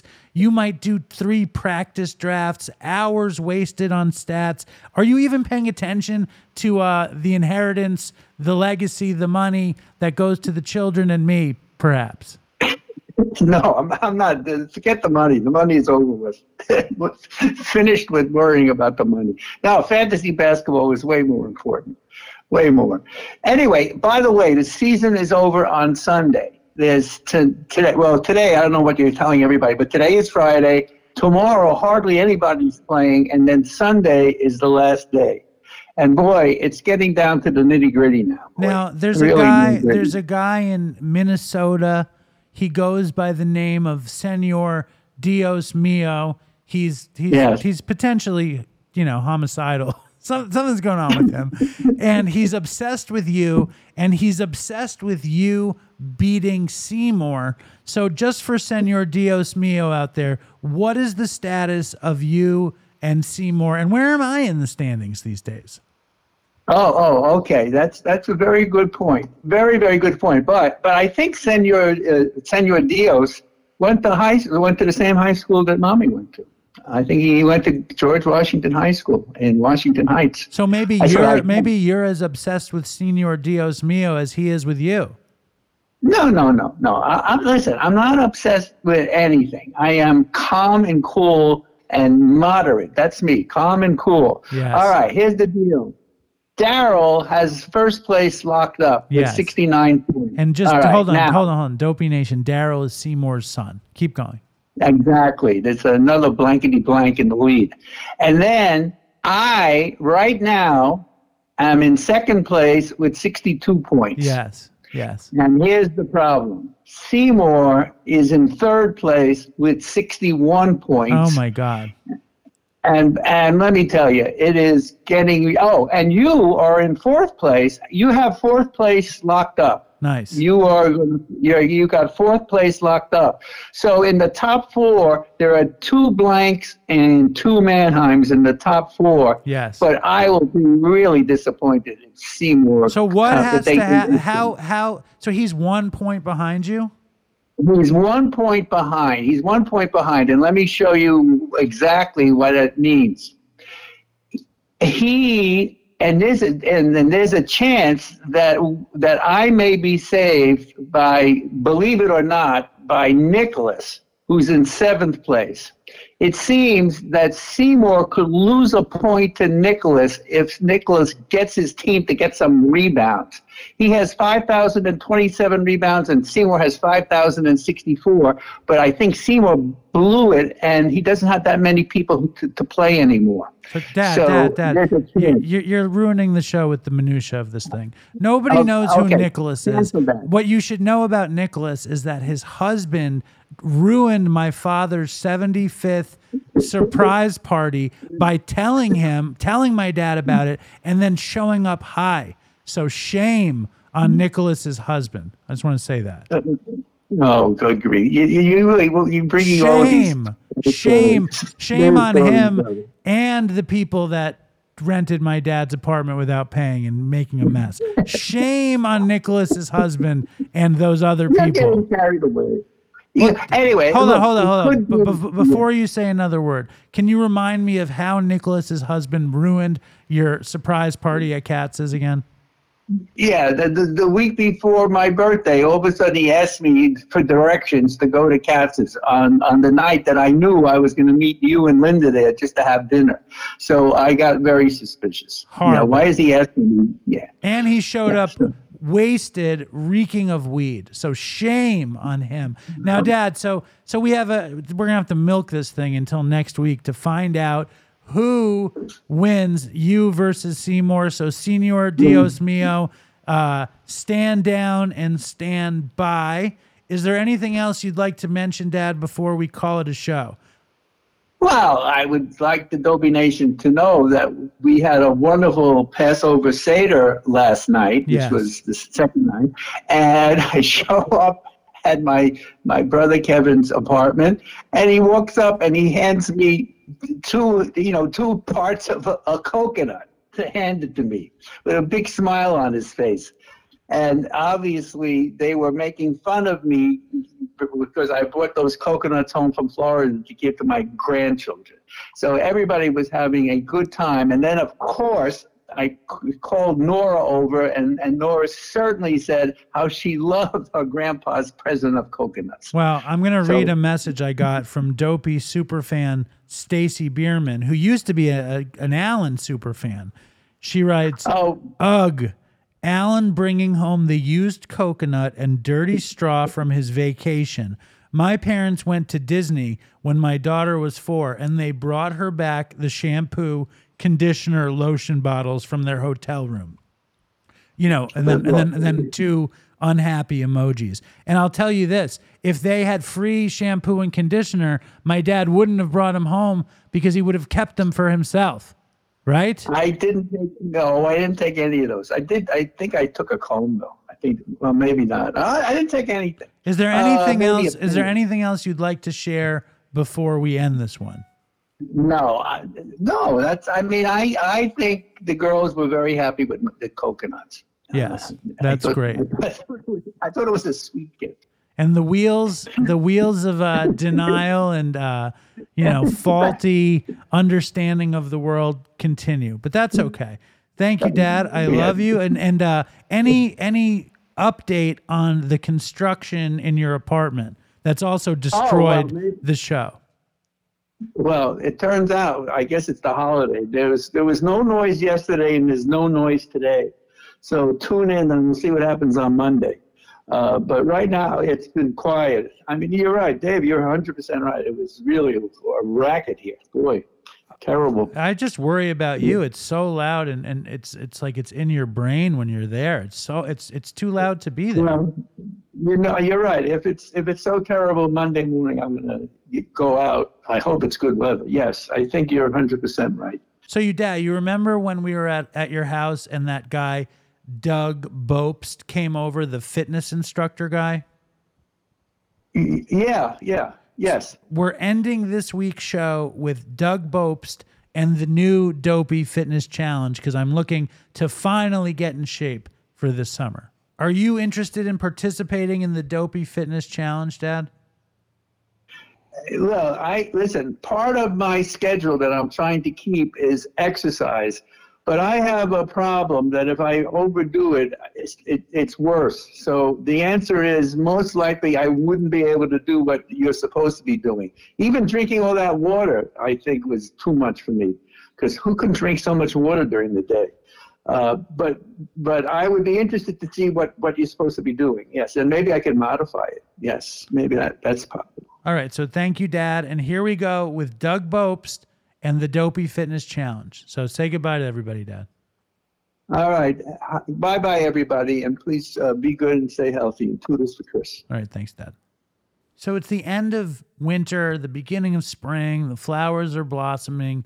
Every year, sometime during winter, I'm like, holy shit, I got to get my shit together and get on a diet, get my body in shape. And I'm getting old, I'm coming up on 49 years old this year. And like my dream of being fit is slowly flying away, or maybe it's quickly flying away. So we're trying to reinstitute the Dopey Fitness Challenge. And I met this guy, Doug Bopst, virtually many years ago through Chris, I think. Through Chris and Megan Kenny. Remember Megan Kenny? She had the podcast with her dad. She was from Boston. She loved psychedelics. Anyway, she introduced us to Doug Bopst, who is a fitness trainer, and he's going to take a shot at whipping us into shape. So here we go, Doug Bopst and the new Dopey Fitness Challenge. Now on the phone, we have fitness trainer, podcaster, author, and person in recovery, a new friend of mine, to whip us into shape for the new Dopey Fitness Challenge. And just full disclosure, I'm incredibly fat and gross at this point in my life. Mr. Bopst, what do I do? What does the Dopey Nation do? Dave, thanks for having me, man. I'm really excited for this. I would say like the first thing is you mentioned that you're fat and gross. And I think that a lot of times when people want to make a change and they have a negative connotation as to why they want to change, I feel fat, I feel gross. A lot of times it doesn't work well because you end up thinking is whatever change you're going to make as some sort of punishment, right? So I think it's important to understand reality in that maybe you're unhappy with where you are in your fitness, where you are in your health, but that doesn't necessarily define who you are as a person, and that you have to think about like what's the deep why, what's the emotional connection as to why you want to make this massive change, or anybody who's listening to this, why they want to make this massive change. Is it because they want to be able to walk like their daughter down the aisle? Is it because they want to be able to coach their kids in sports when they're older? Is it because they want to take active vacations with their spouse? Is it because they just want a better way to survive, right? I know a lot of times in early recovery, it's all about survival. So you have to find ways just to survive and figure out ways to manage your emotions. So I think once you can identify that, then it's not the fact that you're doing this because you're fat and gross. Now you're doing it because you believe in yourself enough that you want something more for yourself. And then you can start to build off of that and then progress forward instead of like thinking of this as some sort of punishment. Because if you think of it as a punishment because of who you are, I mean, people quit all the time because they don't see the value in it. Well, but I mean, just because I'm doing it because I think I'm fat and gross doesn't mean it's a punishment. I'll tell you, I'm going to break it down. Full disclosure. Okay, it's a couple of things. First of all, I think I've only been close to happy with my physicality one time, and that was after months of keto, probably destroying my heart and body in another different way. And the other thing is like, we just started shooting videos for Dopey, and someone sent me the video they shot, and I looked at myself in the video, Doug, and I looked fat and gross. Isn't that enough? Isn't that enough of a reason without having to punish myself? I mean, yes. I just think that... I mean, I'm active. I do hundreds of push-ups every day. I could walk from here to eternity, but I'm still fat and gross. So what the fuck do I do? I think you just have to get crystal clear on your habits and what you're doing every single day. And you have to set some realistic goals. And what I mean by that is, okay, let's just say for the sake of argument that you calling yourself fat and gross doesn't have this negative connotation that it can for other people. I want to address that. So you got to figure out, okay, like what is it that I'm currently doing today? You mentioned you're doing push-ups. What are some other things you're doing? How are you eating? What's your hydration like? What's your sleep like? All right, how much are you moving your body? I'm gonna give you today. All right, because last night yesterday was a fail. Yesterday I failed.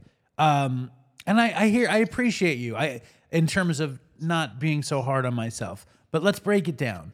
I like to tell people that I do well during the day and badly at night. But yesterday I did badly during the day also.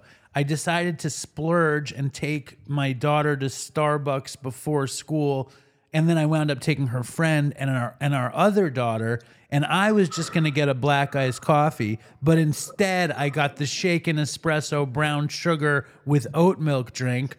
That was probably not good. I got my younger daughter the bacon, egg, and Gruyere biscuit at Starbucks, to which she didn't like it, so I felt like I had to eat it because we couldn't waste it. And then the day went on. I think I had a healthy lunch. Did I have a healthy lunch? I think I had a healthy lunch. And then I fucked something up at work. I'm just finding I fucked something up at work, and I took solace in a bowl of Cocoa Chimps, which are basically organic Cocoa Puffs with chocolate chips, mini semi-sweet morsels, and chocolate syrup during the day with milk, 2%, Doug Bopst. Then we had dinner. I had chicken cutlets with stuffing, French fries, and asparagus, Doug Bopst. What do you think? This is bad. And then afterwards, I had a Yasso yogurt pop, 70 calories, which was a little victory. So what do we do? Today, though, okay, I woke up feeling bad about myself.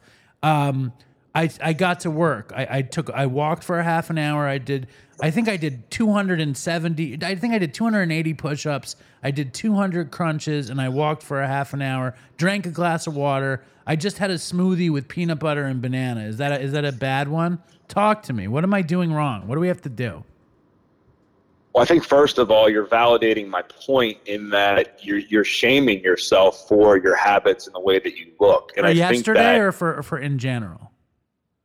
Well, I think just not. I mean, I know you. I think well enough to know that you are hard on yourself, and you do in many ways set a high standard for yourself, and that when you don't live up to that or you do something that's out of alignment with that, you feel ashamed with yourself. And I think that's why taking it one day at a time in the health and wellness space, just like in recovery, is so important, because there's two things. A lot of times we future trip in the health and wellness space too. What I mean by that, just like when you walk into your first AA meeting, NA meeting, and you see somebody who's 10 years sober and you're like 2 days sober, you're like, how the hell am I going to make it to 10 years, right? How am I going to make it to 5 years? I can't even barely make it 5 hours. And then you future trip, and then people are like, well, I might as well not even do it, because that just seems so impossible to me.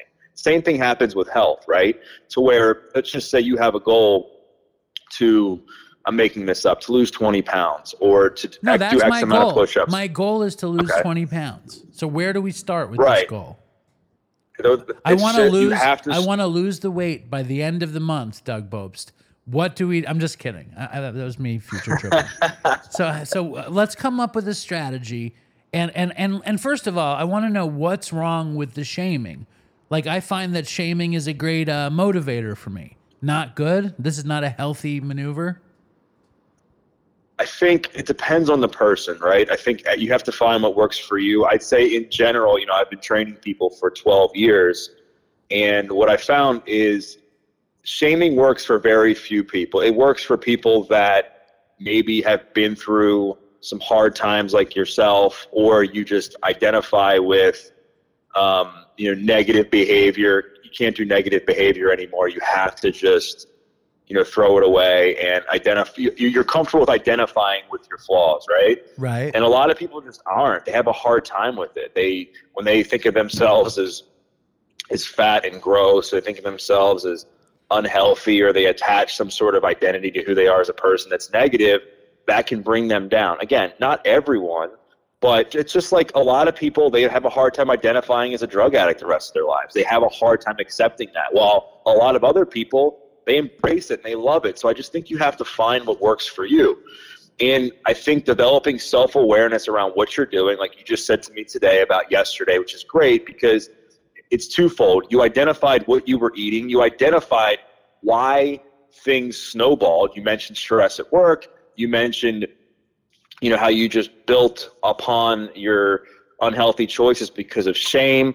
And doing all these things. That's good, because most people have no awareness around that. So with that said, it's like, all right, one day at a time, like, what can you focus on today to be healthier than you were yesterday? Is it eating a little bit less than you did yesterday? Same types of foods, but less. Is it moving more? Is it walking more? Is it drinking more water? I mean, I would say a good start for you, what I always tell people is to make sure you're drinking at least half your body weight in fluid ounces in water, making sure you're aiming to get a gram of protein per pound of goal body weight. So if your goal is to get down to 180 pounds or 150 pounds, then you would eat 150 grams of protein or 180 grams of protein, because protein obviously helps you build muscle. It helps with satiety, keeps you fuller longer, and it's just a really important thing to focus on. Satiety? That's being satiated, right? Satiety. That's a good word. How do I figure out how many grams of protein I'm eating? Again, I think it comes down to awareness. And, people can either look at something like MyFitnessPal, or they can look at like an online calorie counter, and that's one way. For people who don't, it can be kind of tricky. I mean, I would say that typically like a 4-ounce chicken breast has like 25 grams of protein roughly. How do you know that?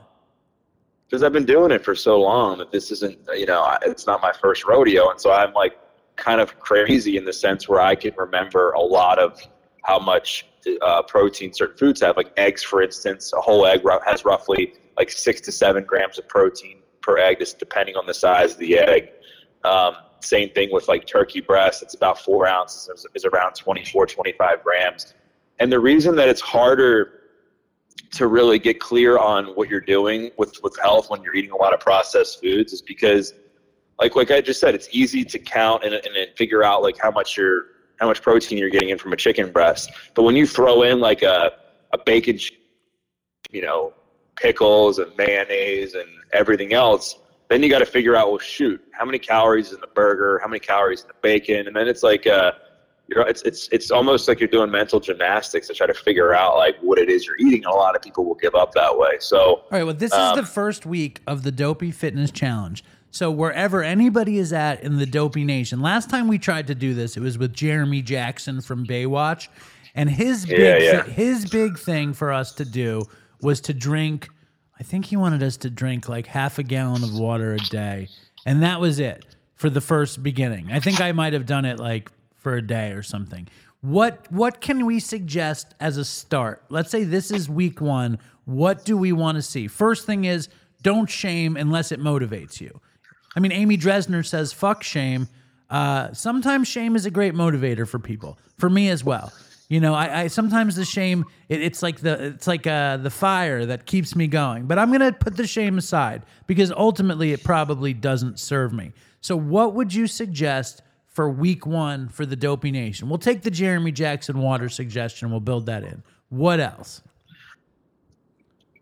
Right, so half your body weight in fluid ounces in water, I think, is a great one to add in or to keep. And then I think just walking more. I mean, because so many people have different fitness levels, they have different strength levels, they have different access to fitness facilities. I think just aiming to get, just trying to get like, 6,000 to 8,000 steps a day. Okay. Is a great barometer. I mean, a great first step because, with so many people now, even a lot of people that I know that are newly into fitness are wearing Fitbits, they're wearing Apple Watches, we have iPhones. If you have a smartphone, I'm pretty sure I've never had a Droid or a Google phone, but I would imagine that they have an app similar to the iPhone where it tracks your steps, where it'll tell you how many steps you walk every single day. And the way to do this is you don't necessarily have to just, go outside and say, I'm going to go for a walk. I mean, that's one way. Another way is, after a meal, set a timer and go for like a 8 to 10 minute walk after each meal. Or it's to take your dog for a walk or your family or whoever, and just add in a few more minutes than you would before. So if you normally go for a 15-minute walk, try to go 20 minutes, try to go 25 minutes, whatever it is. And the other thing is like when you're going to a store, I think it's human nature because we're in such a rush to try to get in and out of the store as fast as possible, which again, I don't blame people because people are short on time, but I would park as far away from the store as you can. That's a great additional way to get extra steps in. The other thing too is if you're able to and you don't have like knee pain and stuff, taking the stairs instead of the elevator is a great way to get additional steps. So these are a few ways to create more movement in your life without having to do much. Because the reality is people are busy, people are short on time, people are stressed. So adding in steps wherever it's already convenient for you is the best way to do it. Like if you're going to take the elevator, taking the steps isn't going to really inconvenience you that much because no matter what, you got to go up some floors, right? Just like taking your dog for a walk and going a little bit extra isn't going to be much of an inconvenience because you're already walking your dog anyway. Right. Parking further away from a store isn't going to be much of an inconvenience because you're already going to the store anyway. So I would just start there, build off of where you're at, aim, like I said, for 6,000 to 8,000 steps. If you're already doing that, great. Try to get 10,000. If you're already getting 10,000, you're doing amazing. Try to move a little bit more. All right, so we drink water, we add steps. Dude, my dad lives on the 21st floor. Am I going to have to do 21 fucking flights? Is that what you're suggesting? Well, I mean, for people like you live in the, I mean, you live, I know you live in Long Island and you come to the city. So I'm sure you get a fair amount of walking in the city when you're there. Well, I've been switching from escalator to stairs at every turn. And I'm trying to add more walking, but I'm going to start, definitely I'll go down the 21 flights. Going up, that would be next level, I think. Maybe that's week 4, going up the steps, 21 flights. Maybe that's a week 4 goal. Yeah, because a lot of it, listen, there's a lot of parallels, obviously, between food addiction and unhealthy, fitness habits and drug addiction, right? A lot of it comes down to behavior, habits, rewiring the brain, being consistent, being disciplined. And so that's what we're trying to do here, is to build discipline, build habits, because let's face it, I would say that most people listening to this know that exercise is beneficial for them. I would say most people listening to this know that you should drink more water and that you should eat vegetables and eat protein. But a lot of people have trouble like building the discipline and habits to make these things last, right? And especially for people that, like myself, like you, have struggled with drug addiction, where we become fixated on instant gratification, or we want to do things and see results just to get an external thing and then kind of just move on to the next thing. It's important just to build a foundation that's going to last a lot longer. All right.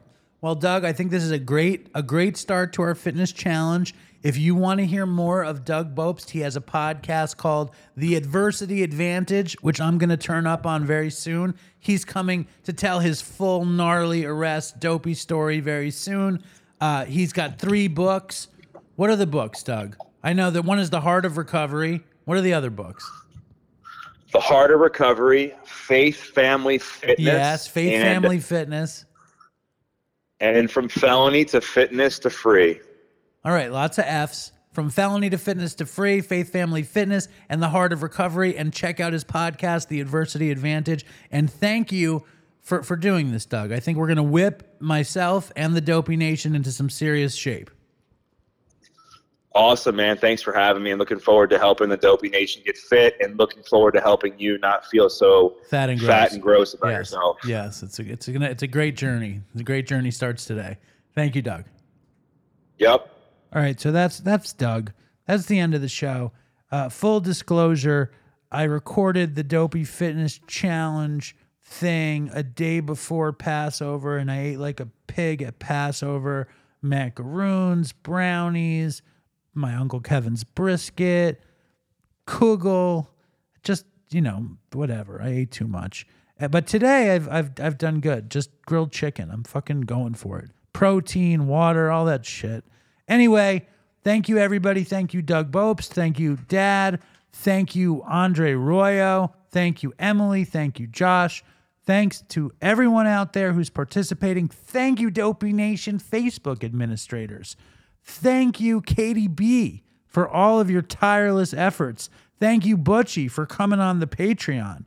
Thank you to all the patrons.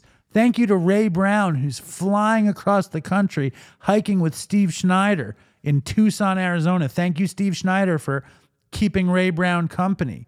Thank you, Stephanie Roberts, for all of your Dopey Zoom business. I got this note from Stephanie. I'm going to read it really quick.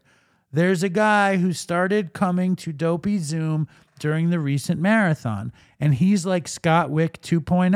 I don't know if that's a good thing. He was still smoking weed for the first several days, and then he decided to quit. Tomorrow he will have 7 days off of the devil's lettuce. It would be badass if you could shout him out on the show. He's obsessed with Dopey Podcast. His name is Daniel M. He is a rock star. Congratulations, Daniel M. And thank you, Stephanie, and thank you, everybody. Thank you, Amelia. Thank you, Claire. Thank you, Cormac. Thank you, Dopey Reddit, for putting up more shit. Follow us on Twitter, Instagram, and everywhere else. Stay strong, Dopey Nation, and fucking toodles for Chris. All right, I'm going to play this song, but only because I think it'll wake me up a little bit. Very tired. I'm just going to start an outro.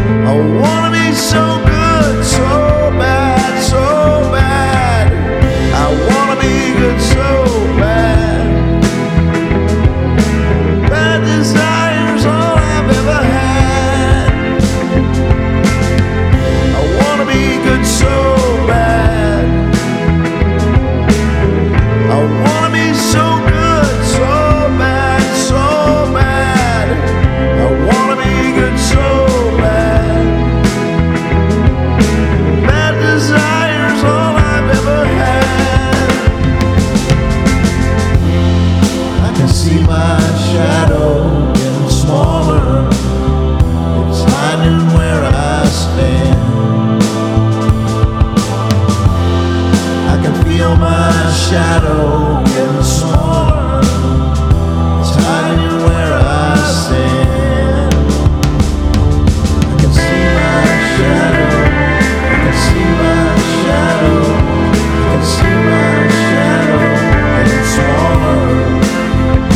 I can see my shadow. I can see my shadow. I can see my shadow getting smaller.